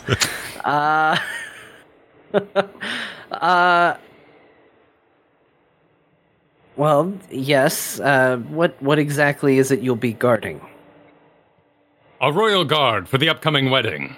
These questions seem quite silly here in the halls of the Kalizar. We must continue training. Right. Yes, you're absolutely right. We should. And then Ko will turn to Splendor Belt. It's just like when I connected to my wife. She's in this strange fantasy world. She keeps forgetting who she was, thinks something else is going on. So what are we, this is real or this is not real? Well, he's physically back where we are. Mentally, he's somewhere and someone else. No. Okay, well, what is it we are meant to be doing? What should we do? Well, I mean, mostly I wanted to find out what exactly was going on here, but while we're here, can you try any of your magic in a place like this? Would it work? I can try. Let's do an easy one. I am hurting a little from stupid bugs, so let's cast healing on me. Well, I meant more on him, not you. Oh, I can try. Let's see here. Appearance here has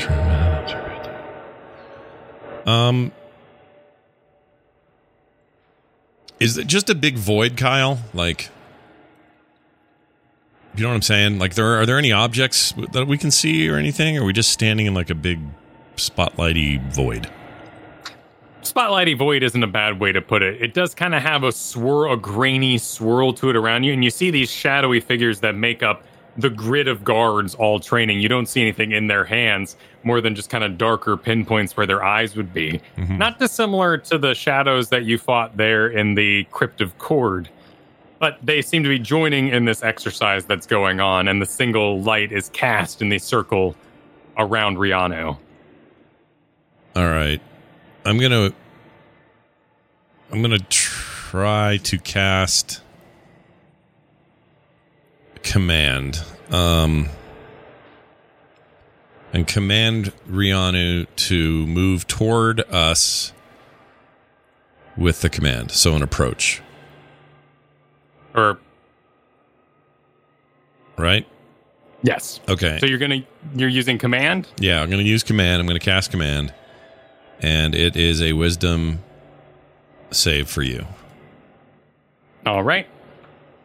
Wisdom 14.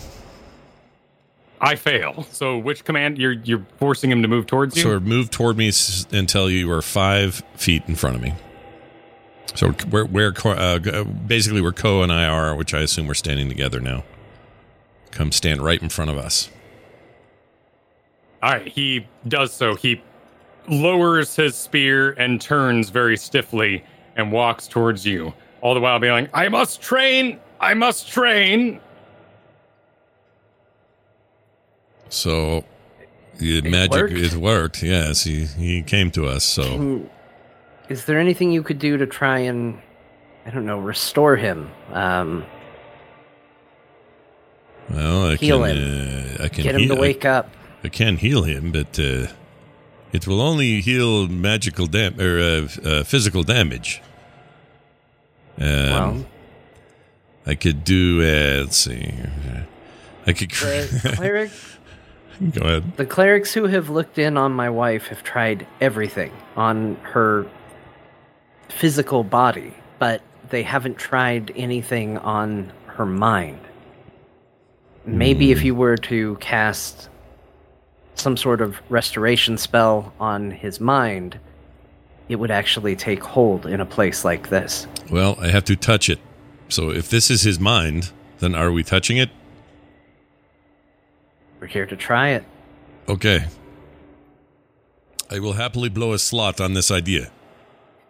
I will I will touch, I guess I'm touching the floor. We're in his brain, right?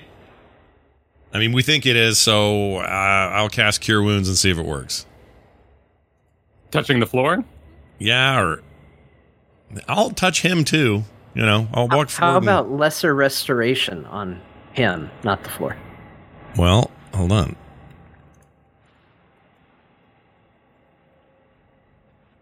Yeah, let's try it. Lesser restoration, 2nd level.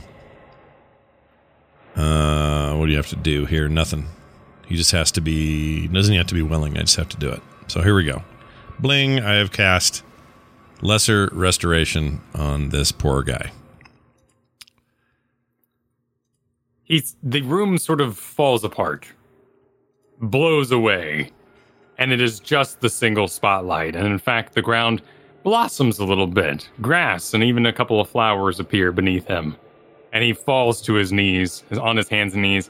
The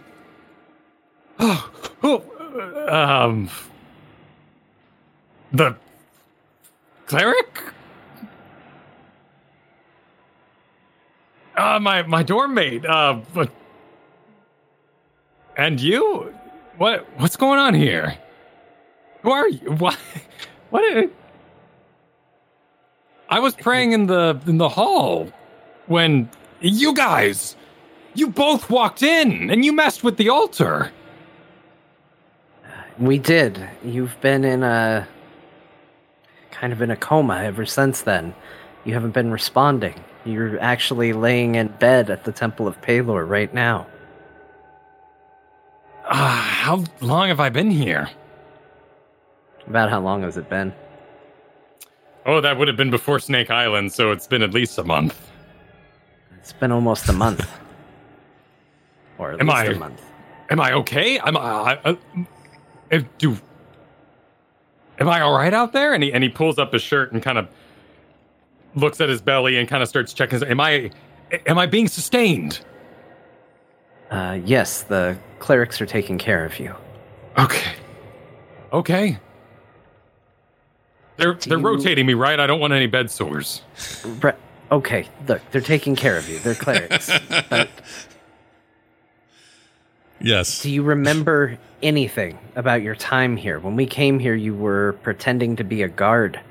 Do you remember that? No, I ended up here and I waited for a time, and then the wedding, the wedding started, and so I volunteered.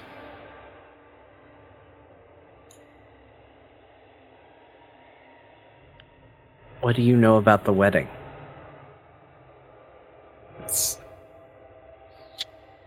I don't know anything. It's gonna happen. It was better that I volunteered than not. There were others who were going to guard with me. Did anybody refuse?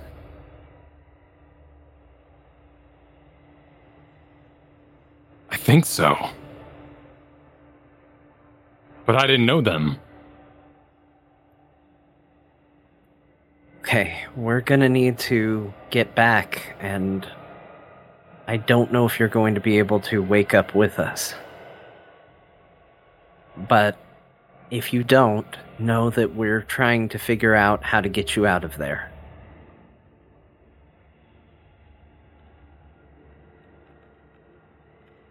Okay, I mean, as long as I'm okay, I'm a wandering cleric. I mean, I don't have anybody else. As long as my body's doing fine, save others. Help them first. I'll endure. Okay, we will make sure you don't get any bed sores, and we'll take care of all of this. We just need to figure out how. And the grass kind of descends back into the ground, and his spear rises back up, and he grabs it. Back to work, then, it is. Huh. Huh.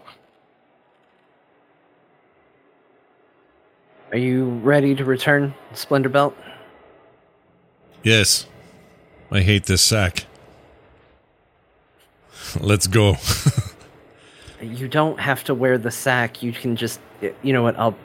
We'll figure it out later. Okay. And Ko will cut the connection. And you find yourself standing in the ward in the Temple of Pelor.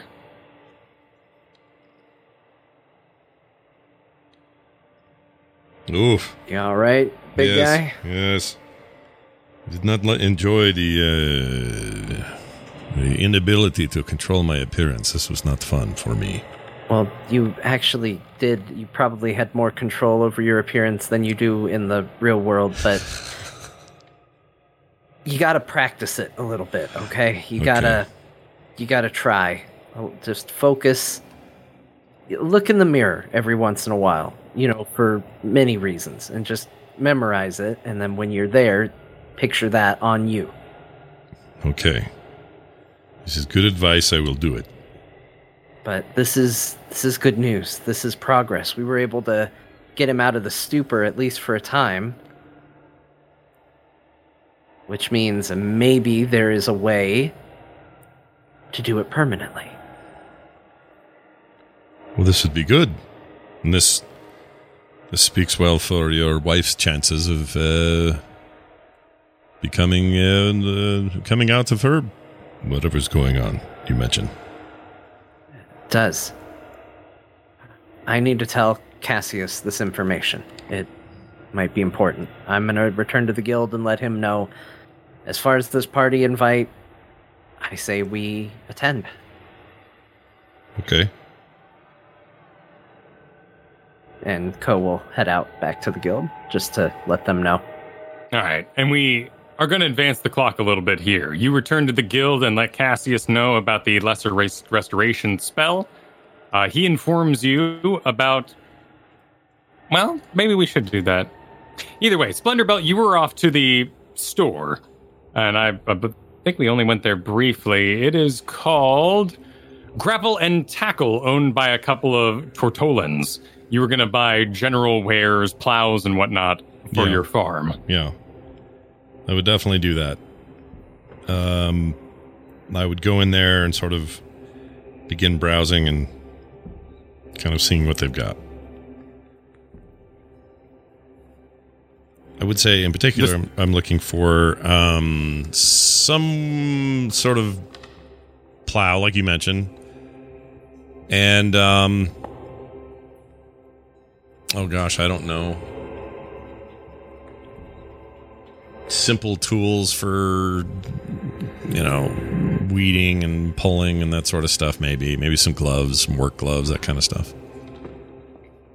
As you browse about, you are met by a Tortolan who is wearing a sort of apron, and he wipes his hands in the bomb. How best can I help you? Yes, I'm trying to build farm from broken down farm, and I need items for these. So you have plow, you have buckets, you have items like these. We'll set you up with a full package. We have the rake, the sickle, the scythe, the wheeled plow, the window and basket. Oh, this is good. This is perfect. This is what I need. A hay fork, a Marlboro plow. You have whole package. Like, do I save money? Is it a good deal? Oh, yes, very good deal. However, which farm are you operating with? Perhaps you know it. It is does not currently have a name. Is by the river. Used to have a tower near it. I plan to grow potatoes there. We've captured the land and taken ownership of it. Brother Tackle, we have here. What's that, Grapple? We have here, Tackle, the Splendorbelt man. The Splendorbelt man? Well, he just got the land there by the tower. He did, Tackle. Excellent, Grapple. Well, let's get him a brochure. And they hand you the same brochure you were given by Cassius back when you originally got the land, along with all the building costs and the upgrades available. Okay. Very excited to have you in. Can we get anything going for you? I've already offered, Tackle. Excellent, Grapple.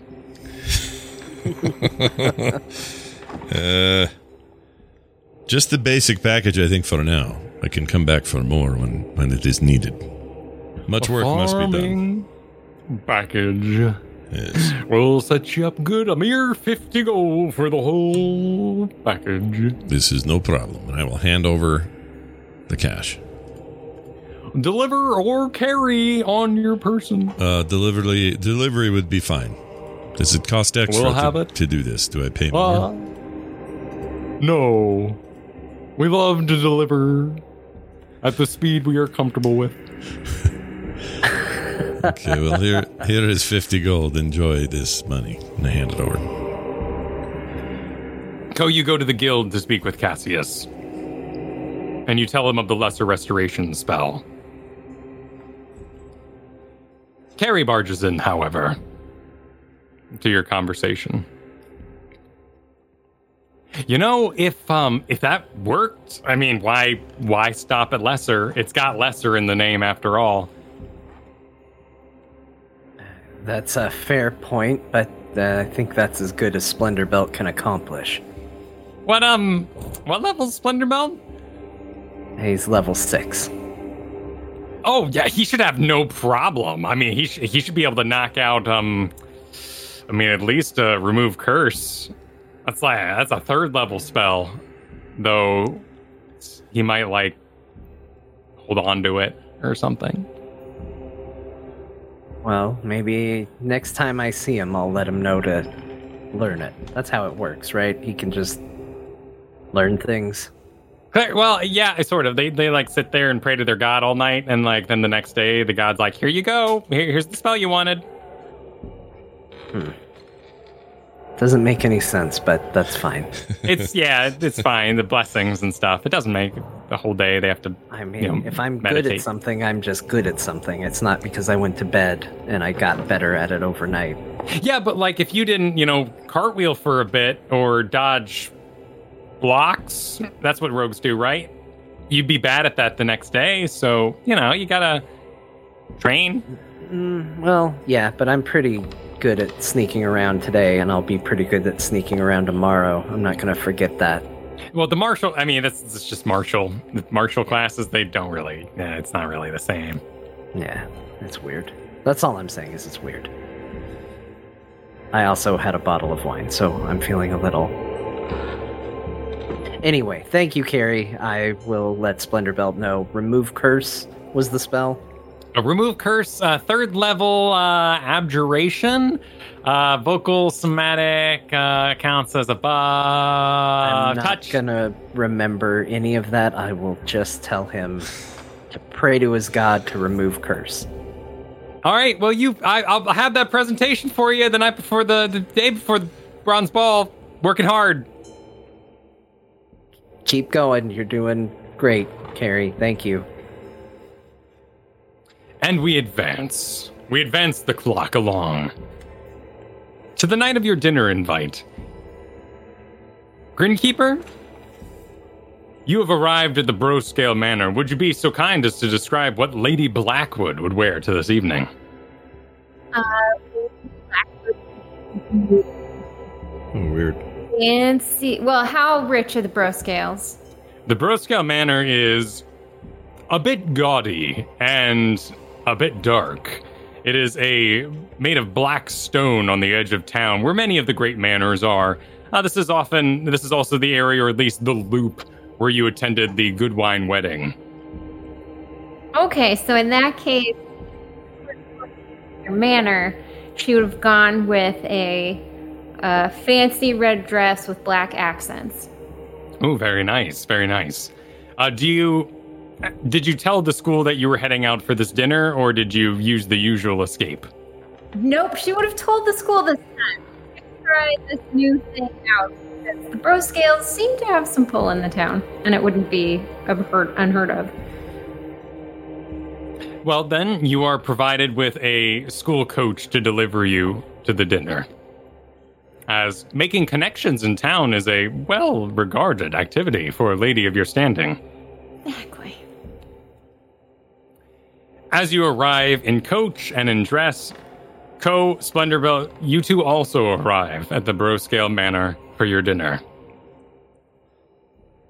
Do you dress any certain part, or are you just arriving in your adventuring wear? Ko is wearing his studded leather armor, but it is currently glamored to look like more formal attire. So he's actually dressed to appear more how he would when he was appearing as a wealthy merchant. Splendorbill, how about you? I'd be in my normal stuff. I would just look, cleric-y. Which is usually kind of formal looking anyway, so yeah. As the school coach rides off, the gate behind you closes of its own accord. You find yourself in a well-manicured, but as I said, very dark manor building ahead of you. There is steps heading up to before a large wooden door. And a large dragon-faced knocker sits in the middle of it.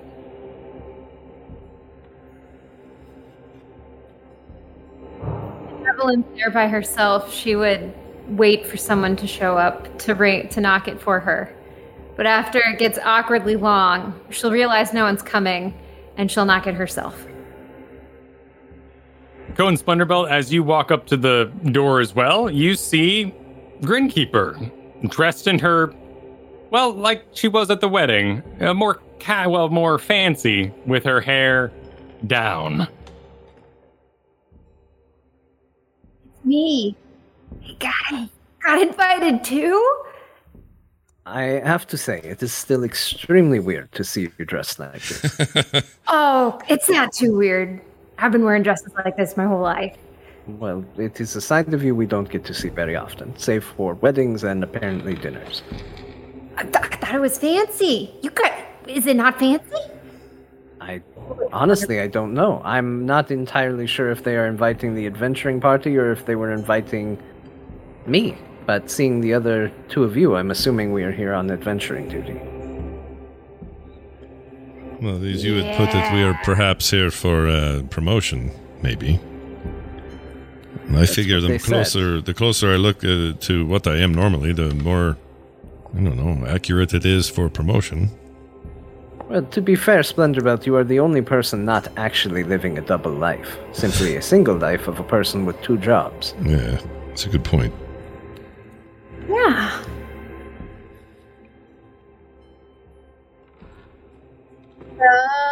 Just knock.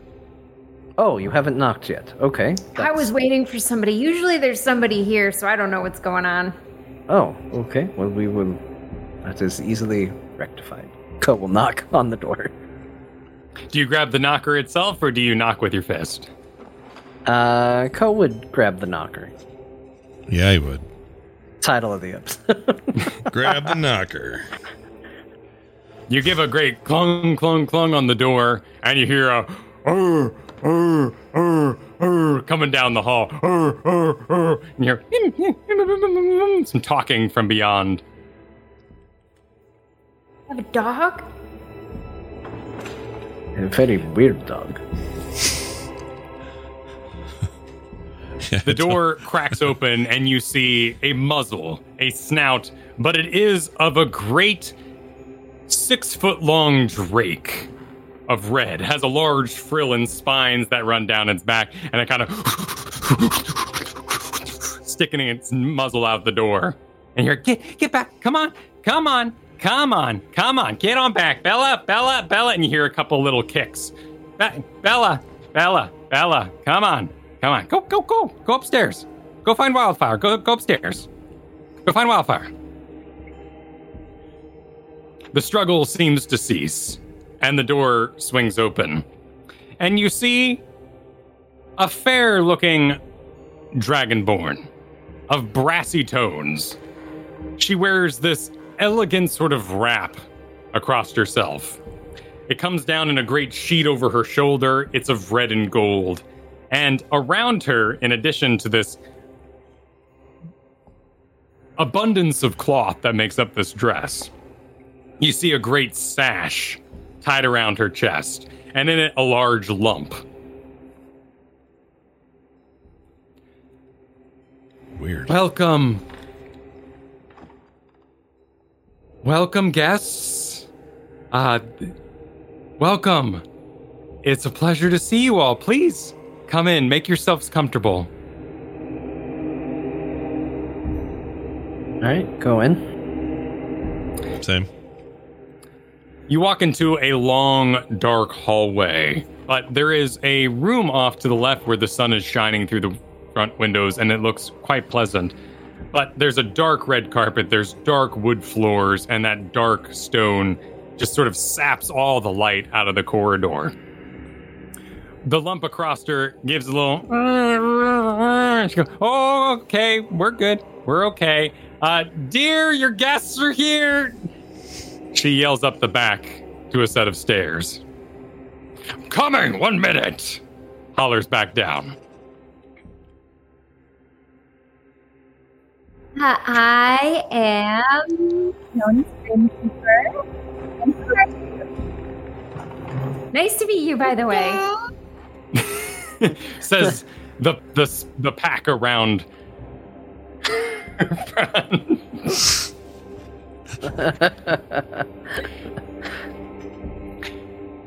As she motions you into the sort of sitting room, you see a pretty large area and very comfy looking chairs with pads upon them. There are a number of shelves and glass boxes around filled with objects. In particular, as you enter the room, you immediately see a jar with a set of eyes floating inside, the fist of an ape clenched, a square on the wall made of chain with an X of chain in the center, and the center coffee table is a large barnacle encrusted rock that has been cut in half and shows the center sort of rings of the rock as the top of the table. I mean, is it? But it's not gross, right? Like it's not. Doesn't look like we're in some kind of horror house. It looks like horror house, but it looks like a well kept bunch of those weird things. Do you know what I'm trying to say? Okay. These are more presented like trophies, and the barnacles, aren't alive and lapping at the air. They are very much dried out and sitting still. Okay. There's certainly a array of odd objects throughout this room.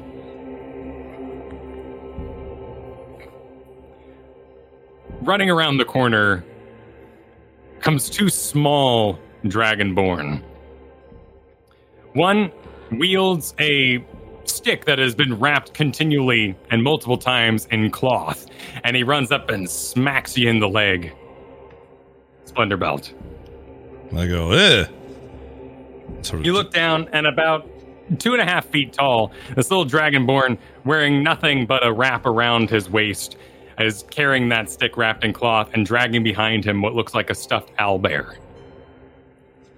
And he goes, yeah, as he does. Excuse me, I'll say. You also spy, staring around the corner, a red dragonborn. This one about 4 feet tall, and it seems to be clasping something close in its hands. However, this one does wear a fine wrap and tunic as well. Okay.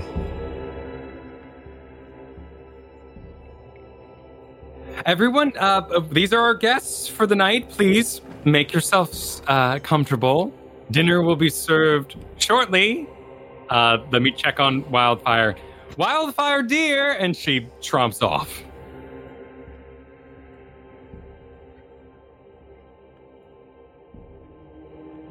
Well, this is a busy house.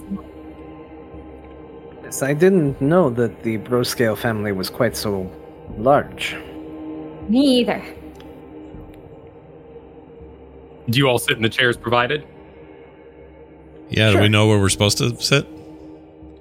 Like, is It's it just sort of a sitting room. There's chairs scattered all about. There's kind of more of a long bench type, a couch type, and then 2 sitting chairs, couch high backs. That would be individual style. Yeah, I would just grab a single chair and sit. Go. Where do you choose to sit? Ko would just kind of find whatever looked to be the most comfortable, just kind of relax in it. Grinkeeper? Not particular. One of the individual chairs. So the 2 individual chairs are quickly grabbed up by Grinkeeper and Splunderbelt, but it goes onto one of the couches. And immediately as you sit down, running over comes that you would guess about 8-year-old dragonborn wearing the tunic, clutching something close to his chest in his hands. He says, "You want to see it?" Sure. All right. Don't scare it, okay? Okay. He moves a long nailed thumb off the top of his clasped hands, and you look inside, and there's a frog. Oh. Well, where did you find that? Backyard. I found it. It's mine. Yeah. Does it have a name? That's good.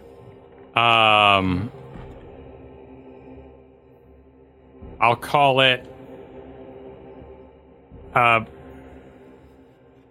Boobala. A fine name for a frog. It's a good one. It's a good one. And what is your name? My name? My name is Climber. Climber. Is it a name or an apt description? Or both? We get names when we're... my dad says I'm going to get a real name when I'm 18. Oh, okay. Climber. That's Basher. And the toddler sort of red dragonborn is still hitting Splunderbelt's leg with the stick wrapped in cloth. Dealing no damage to you, bouncing off your scale mail. Yeah, I would be annoyed, but willing to let it happen to not offend the hosts, potentially. I don't know how kids can be, Splunderbelt would think.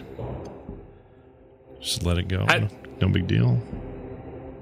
As Climber begins bombarding you with questions, another dragonborn appears, this one about 4'8", walks around the corner. She's carrying a book with her, and on the cover, with your natural perception, you can see Gloomy Boy written upon it. And she goes, "Oh, Dad, your dinner guests are under attack by Basher." You hear from upstairs, "Well, get him out of there!" Basher, come on, leave him alone. Leave him. Hi, I'm Dreamer.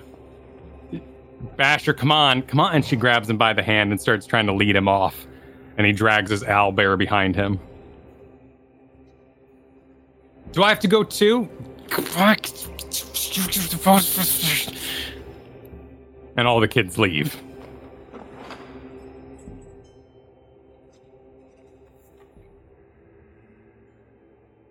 You're left alone for a few minutes. Didn't know he was a dad. I didn't either. I guess it is a bit of a surprise, but... how are you faring over there, Splendorbelt? You haven't taken too much damage, I hope. He's fine. He's just rambunctious and young is okay. It's not bothering me. I understand. For my little one, it was throwing things. Loved to throw things. Actually, exceedingly accurate at throwing things. Surprisingly good. Perhaps he will grow up to be a great warrior like his father. But perhaps. Sure. You hear a bit of commotion coming down the stairs. Everyone in the dining room. Get in the dining room. Dreamer, put down the book. You can bring the book to dinner. Okay, fine. You can bring the book to dinner. Just everyone, okay. Okay? It's an assessment night for Dad. Dad has an assessment night, okay? Okay. And walking around the corner, you see in a gorgeous golden tunic, laced with all these scales and frills, with a great red sash about him, comes Wildfire, the red dragonborn. Behind him, you can see the hilt of his great axe that you have come to know Ko particularly he always has on his person, a great spiky red and black great axe.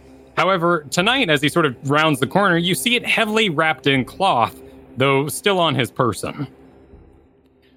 Good evening, Delvers. Thank you for joining me here at my estate for dinner.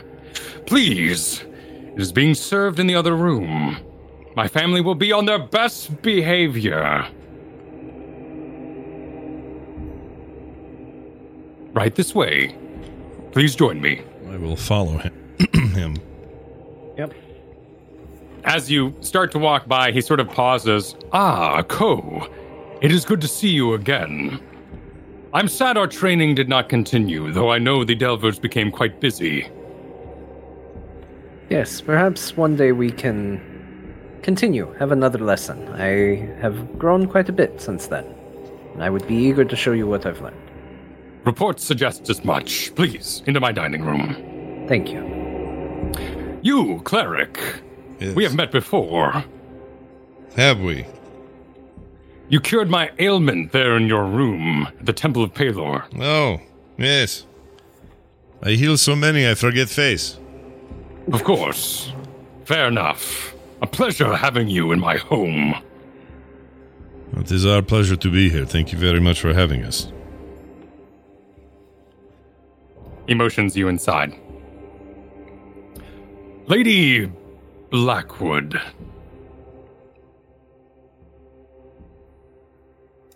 Wildfire. A pleasure to have you in my home. My understanding is you've been quite busy. It's exhausting.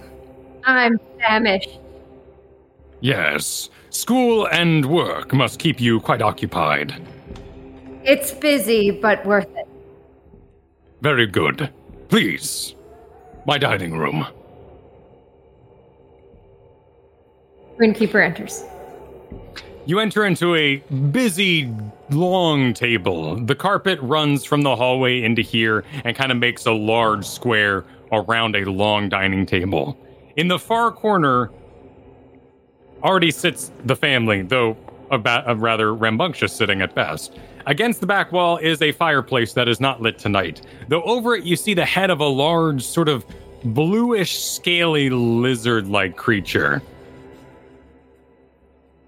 You could roll a check if you would like to try to guess what that creature is, but for now, you see it on the mantle, well displayed. Sure, I'll see if I know what it is. What am I rolling? You would roll a investigation check. Let's do it. A 19. You note it as a behir, something that is very rare in these areas. you may have heard a story or two about one long ago that occupied the city of Atimer.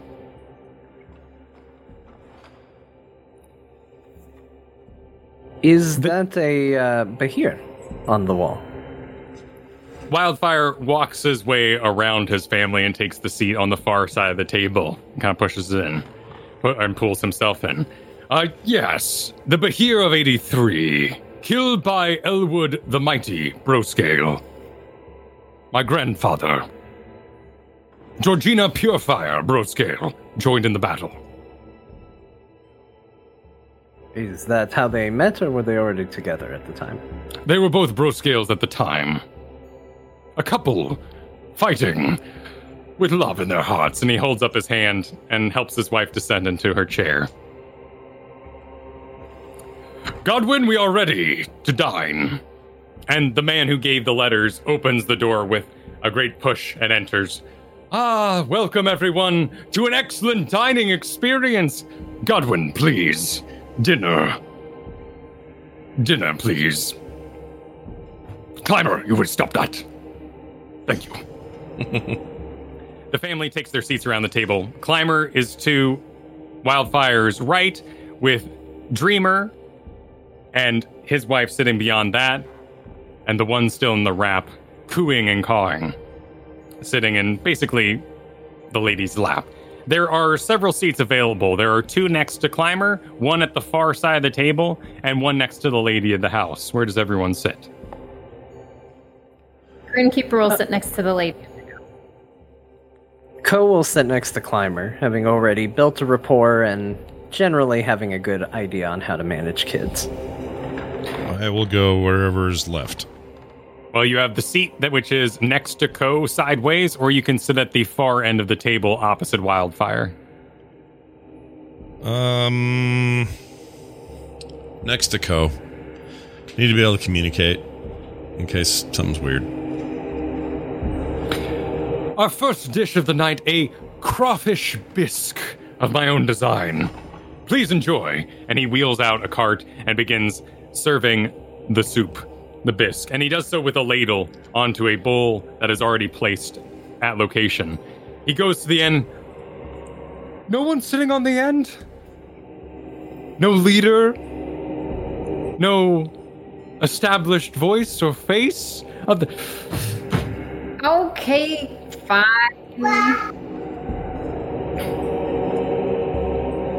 Is that Grinkeeper moving to the end of the table? Yes, Grinkeeper will get up. Grinkeeper sits at the far end of the table. Very excellent. For conversation's sake. And so Wildfire may have some companionship. I require none. Excellent, excellent. And he continues to serve the soup. Everyone roll charisma checks, please. Just flat old charismas. Flat. A 1. A natural 1. Oh. A 24. I'm sorry, Kristen, you're cutting out hard again. Oh, yeah, that's... Am I still here? There, you better. You're better. A 19. Thank you. And Splendor Belt with... Really? 24, yeah. Is this possible? Yeah, this is possible. Yep. All right. Ko, did you get a natural one? I got a natural 1. What does a natural one look like for Ko? For social interaction? Yeah. He's always been... I would say his assumption that he was great with children may work in the company of his daughter, and turns out does not universally apply to all children, and he quickly finds himself overwhelmed and floundering. You struggle alongside Climber, who is bombarding you with questions about your job. What have you done? What have you killed? What have you slain? Did you take that? You barely touch your soup before it is spilled into your own lap by Climber, which causes you to shoot up with a lack of bodily control which is known well to parents.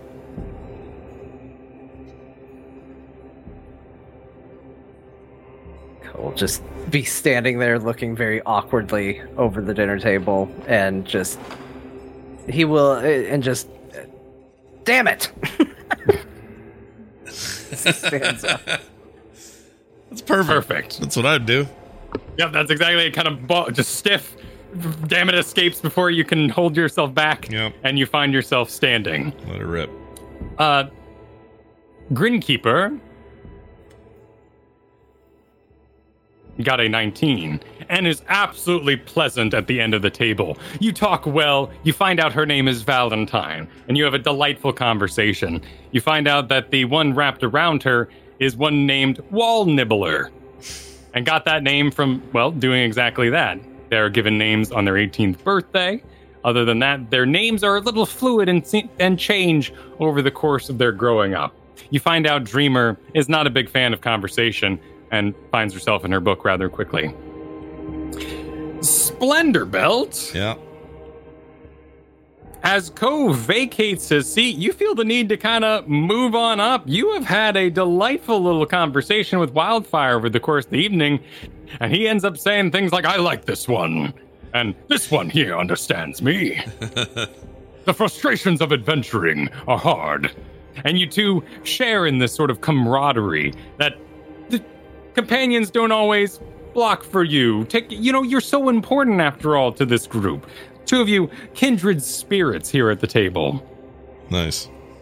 But all this sort of pleasantry of Lady Blackwood and Crandall Splendorbelt is broken as Ko shoots up from the table. Wildfire is sort of drawn out of his cross-table conversation at this. What has transpired here? Climber! It is fine. It is just some spilled soup that is extremely hot. I see. We shall fix this directly. Do you require more soup?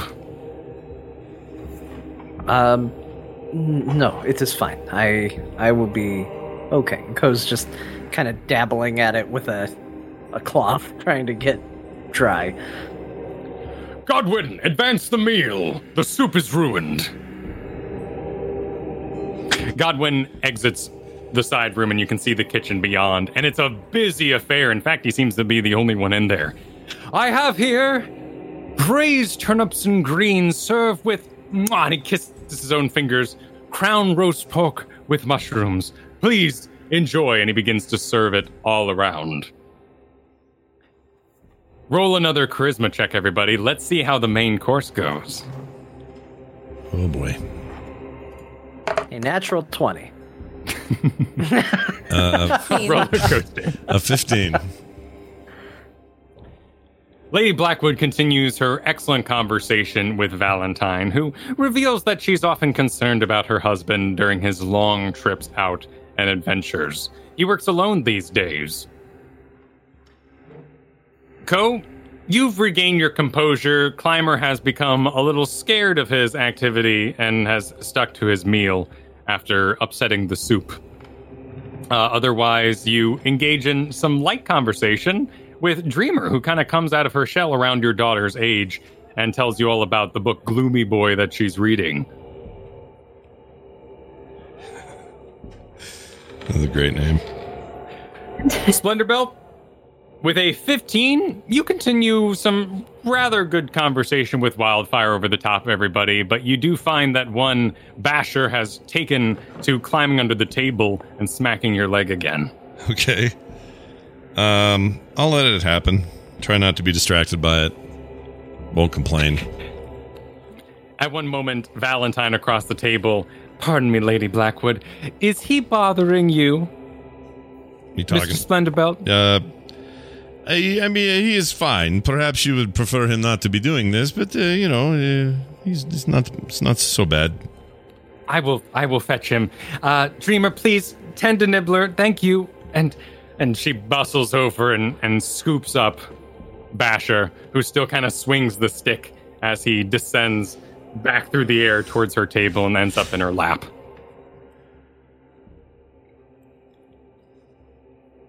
The main course goes without serious event, and Wildfire seems rather pleased with this. But it's time for dessert. Let's all roll another charisma check.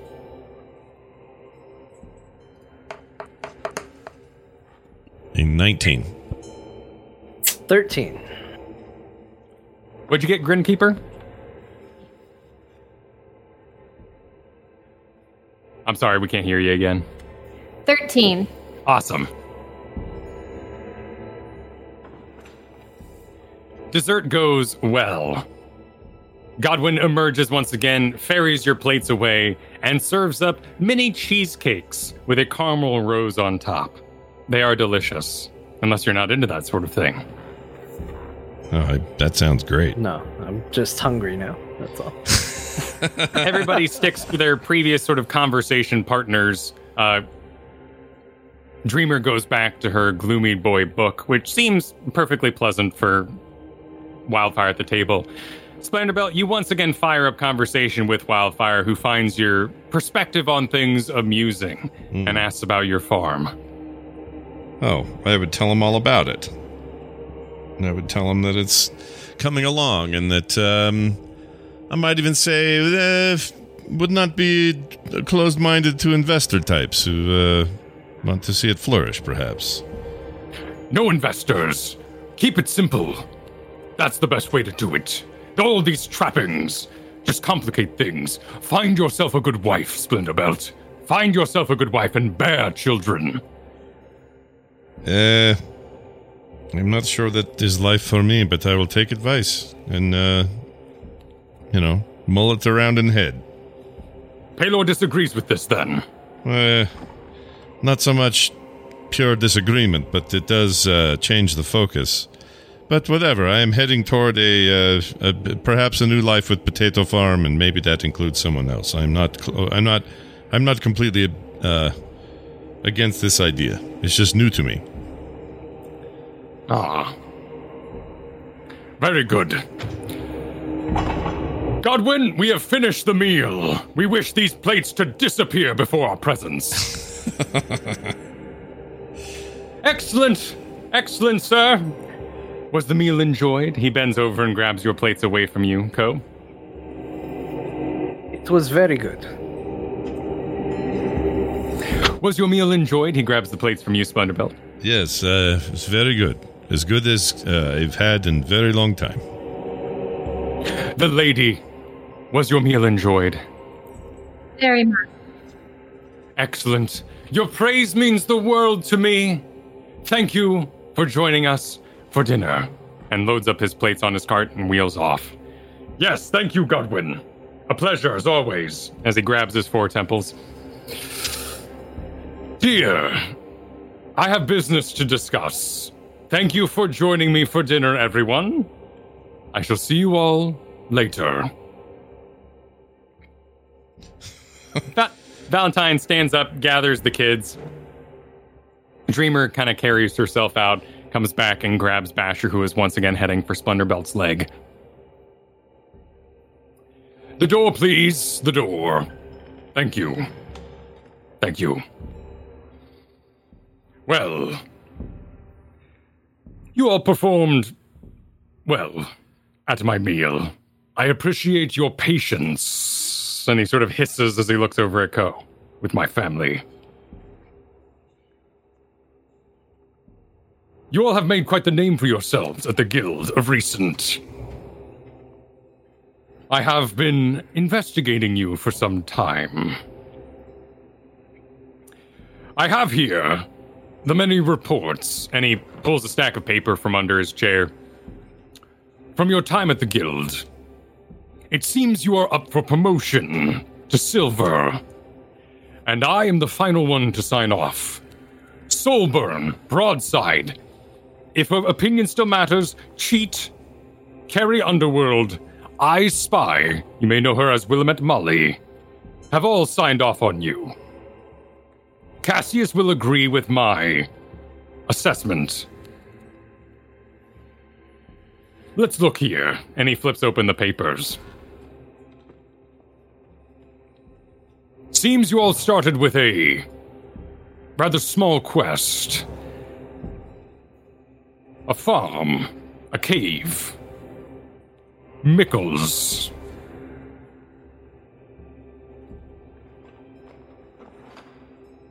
That's right. Humble beginnings. Yeah, we cemented a hole. This was the same job where you located my brother, Bram. Which of you did this deed? That was me. I mean, we all worked together on it, of course, but I was the one who found the body. I thank you for recovering his badge. He was lost to us during our own mission in the dark. Next we have the Crypt of Cord, where you earned your first S ranking on a report. Are you aware of this? Is that good? S is the highest grade you can be awarded. Does it stand for super? I've never asked. Could be super, could be superior performance, could be stupendous. I figured as the A, the B, and the C have no meaning, the S had no meaning. But if the A and the B had no meaning, then wouldn't the S simply be the A? Surely the S being further in the alphabet, now being put at the beginning, would have to mean something. Yeah, it's... Special. It could be special. Then why is it not an X? For that is at the Z. The Z would be most powerful of all. That's what I'm saying. Or it would be the absolute worst, because higher in the alphabet is good, lower is bad. Z would be awful. S should actually be very bad if it didn't mean anything. Who came up with this system? The Guild Academy, but I agree. It makes no sense. Next, Grick cited your first B as a mission, and a wealth any pages through many, many pages. Giant wasps, rats with capes, blights, carrion crawlers, giant rats, hellhounds, dark mantles, cursed clothes, and a cranium rat. You'll have been very busy. We've done good work, I think. However, we come to your first C in the reports. The all-bronze Operation Well Inspection, where you caused a fever, it seems, in the townsfolk, bringing about a bug man. That was a misunderstanding. There was no bug man. You also slew monsters in plain view of the townsfolk and children that day. They were gonna get hurt if we didn't. Somebody already had gotten hurt. We were supposed to just let them walk around? Yes, what is better? They be eaten by monsters, or that they see us kill the monsters that are going to do the eating? There's also a report here that one Splendorbelt seemed hesitant to heal a man who was missing his own hand. Splendorbelt, do you want to speak to this? Because I kind of feel like the sea is landing on your shoulders. I thought we did very well.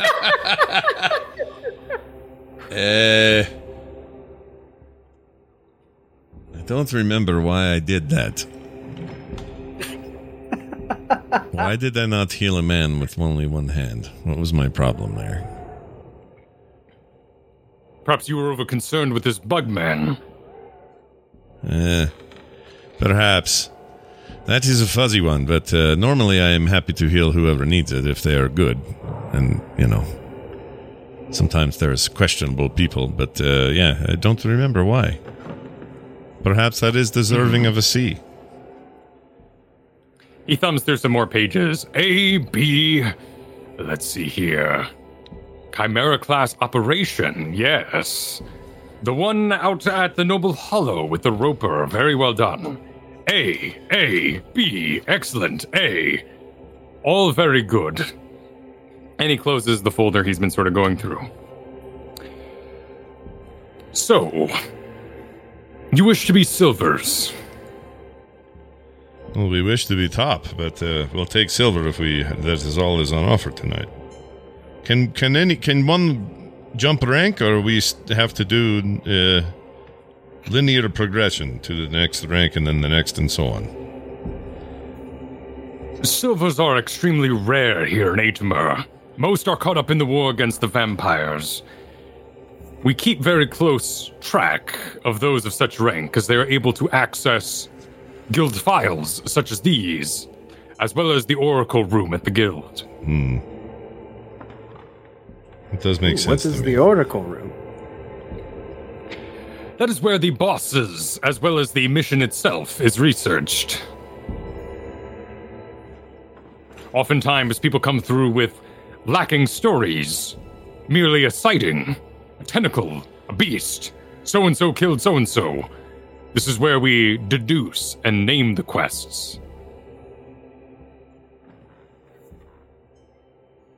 I have for you several conundrums I would like you to work through as a group. You may give me an answer on the other side as a group. The first question I have for you. A child is born, destined to topple a kingdom.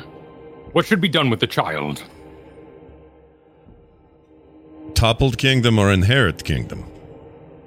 Topple, destroy, ruin civilization. Is the Which kingdom good or kingdom? bad? Yeah. The kingdom is good. So the baby is bad. Perhaps.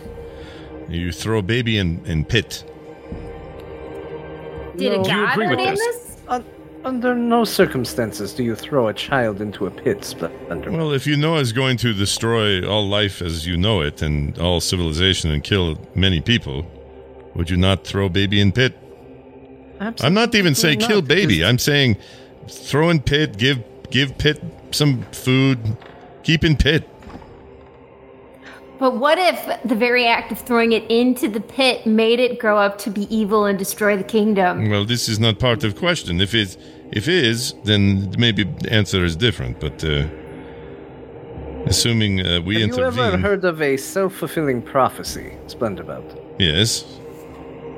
Well, just Means leave. that Don't the let. knowledge of it happening would cause it to happen. You would simply let the child live because it is the right thing to do. You would observe it, take the prophecy to heart, do your best to prevent it, but you do not kill an innocent being or harm an innocent being. You will only make it worse for yourself. Well, if it only knows pit, it never knows anything else. Then it's just the pit baby. Who becomes a pit warlord? Well, it's possible, sure. This is a hard question. I don't like this question. It's hard for me. There was once a story about a baby that grew up in a pit. It was the story of the Black Knight Rising.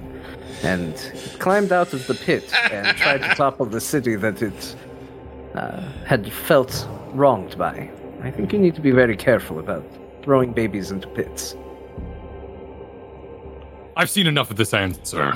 Next question. The subjects in a vampire nation live long, free, and monsterless lives. They are healthy, they're free of toil and hardship. At the age of 35, they are harvested. The average lifespan in the kingdom is 40. Is this wrong? Yes! You don't harvest people. Yes, this seems wrong to me. Baby pit is But they one live thing. lives without hardship. Our lives in the kingdom are Then full of they're not monsters. living. It's not good life. This is for sure. I think I agree. They should at least be able to know if there is a different life out there for them. A lot can happen in 5 years. To be denied even that is something. Unanimous, then. A Yes. city endlessly breeds evil monsters that escape and attack the nearby cities. What should be done with this city? Why is it breeding monsters? Find the source. Destroy the source. And you're brave enough to do this. Yes. Yes. Yeah.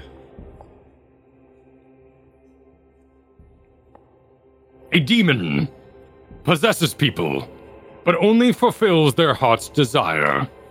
Are they held accountable? The demon or the people who... Oh, I see. So, in other words, if somebody caused death or destruction because it was their heart's desire, do you blame the person or do you blame the demon? These are tricky questions you have. Is it 100% correct that it was fault of a person, or the person's heart was going to do it anyway? Is that the 100%? I would blame the demons still. I would assume that the person does not have the means to act on these wishes on their own. Without the demon's interference, they would not be able to do it. The demon is still the cause. Everybody has thoughts, good and bad. Demon is what is allowing them to take that action. I agree. It does not absolve them of accountability, but it does mean that we should address what allowed him to take such actions. I agree with this. Kill the demon, help the person. A town is unable to pay for a quest after a monster has stolen all their valuables. After defeating the monster, who does the horde belong to? The people. No, you did a job. You were expected to be paid. Maybe something can be negotiated, but you were owed something for that work. This is your job, after all. Yes, but maybe... I mean, like, to do with as we will, so we could let them go, destroy them, all sorts of choices. Is this what you are saying? In theory, look at it this way. You have given aid to the town. The town now has the means with which to flourish by your own actions. That does not mean they need to have everything back. You should still receive something for your effort, besides just the promise of, we thank you for what you've done. Maybe they pay you back somewhere down the line, and you hold them accountable to that. Maybe they only pay part of what you agreed upon because it's the right thing to do, but you did work for something. But what if they pay you gold? That was deal. And then you keeping Horde, this seems like is on top of deal. What he's saying is they don't have gold. Oh, shit. Well, then in this case, you take Horde. And you sell for gold.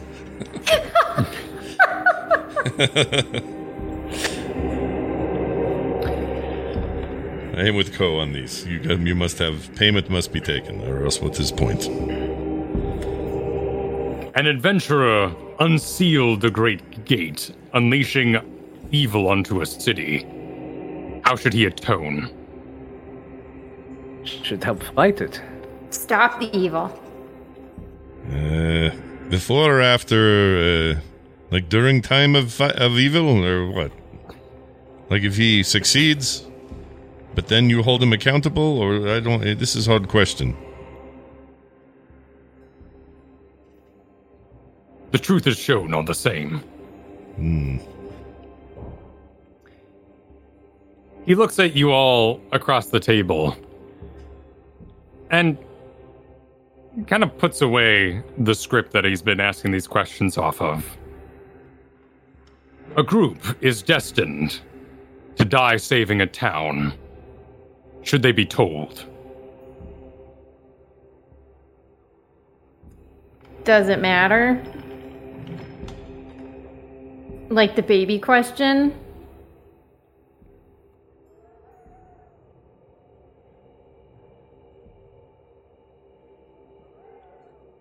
I don't know. We are speaking purely in hypotheticals right now, of course.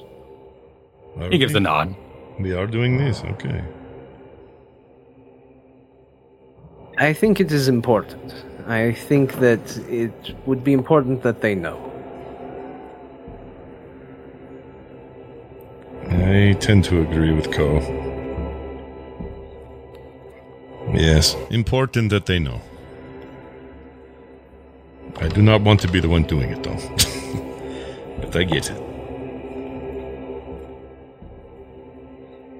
You all have differing views for a group. But you have my recommendation. He stands and starts heading towards the door.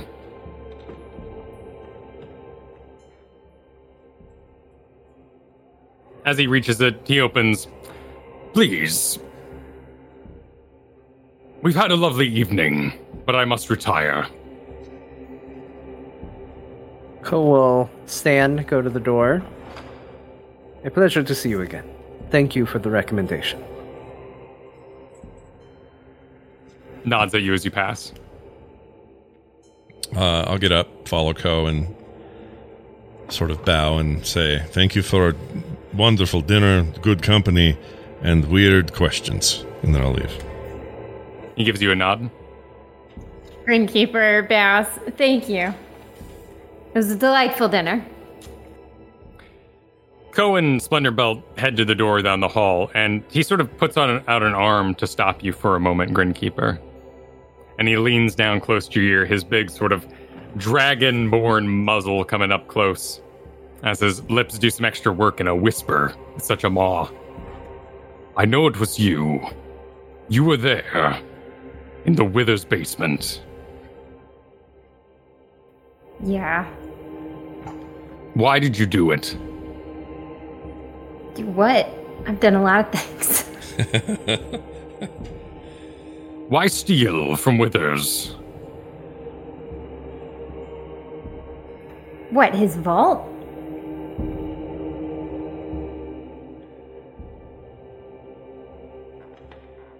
Yes. Something isn't right with him. It was very clear. He had elementals enslaved in that basement.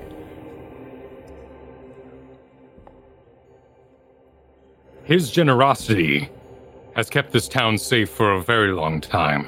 Well, it's not safe right now, is it? All this around me is due to his generosity. Well, good for him. Maybe you need to find a new donor.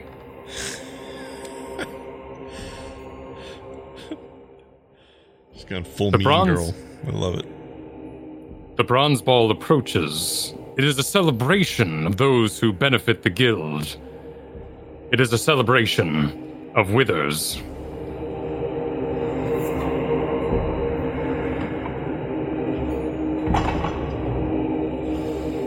I'm sure we can find other things to celebrate.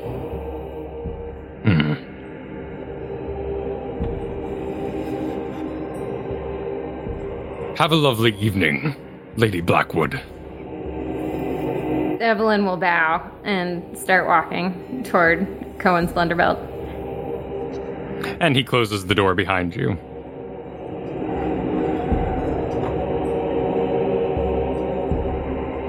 You find yourself outside the Broscale estate. Full from a meal, but perhaps full of questions. But that's where we end for today. Wow. Because next time we are joined by a specialist who is going to prepare ourselves for the upcoming ball. One who knows how to make this group a little extra classy. And that'll be next time. Oh, you're not going to tell us who, huh? Well, we've got 2 weeks, so we do have to wait a little bit. Oh, yeah, right. That'll be Carter. Oh, joining us. right. Yeah. Okay, Carter making a fantastic return to There Will Be Dungeons in a short time from now. But that's right. Next week we won't be here. There's a family reunion of sorts happening, and I'm unfortunately not going to be here. But we'll be back the following week, and we'll bring in a familiar voice. Oh, that's very exciting. So stay tuned for that. In the meantime, don't forget you can support us and this endeavor at therewillbedungeons.com. Become a Dungeons Plus member and receive all sorts of benefits for doing so. Finished up the art this month and so happy and proud with it. I cannot wait for people to get it in their hands. That and so much more, bonus shows, all sorts of stuff. So go check it out. Therewillbedungeons.com. It's going to do it for us. Thank you guys for being here. And we'll see you next time.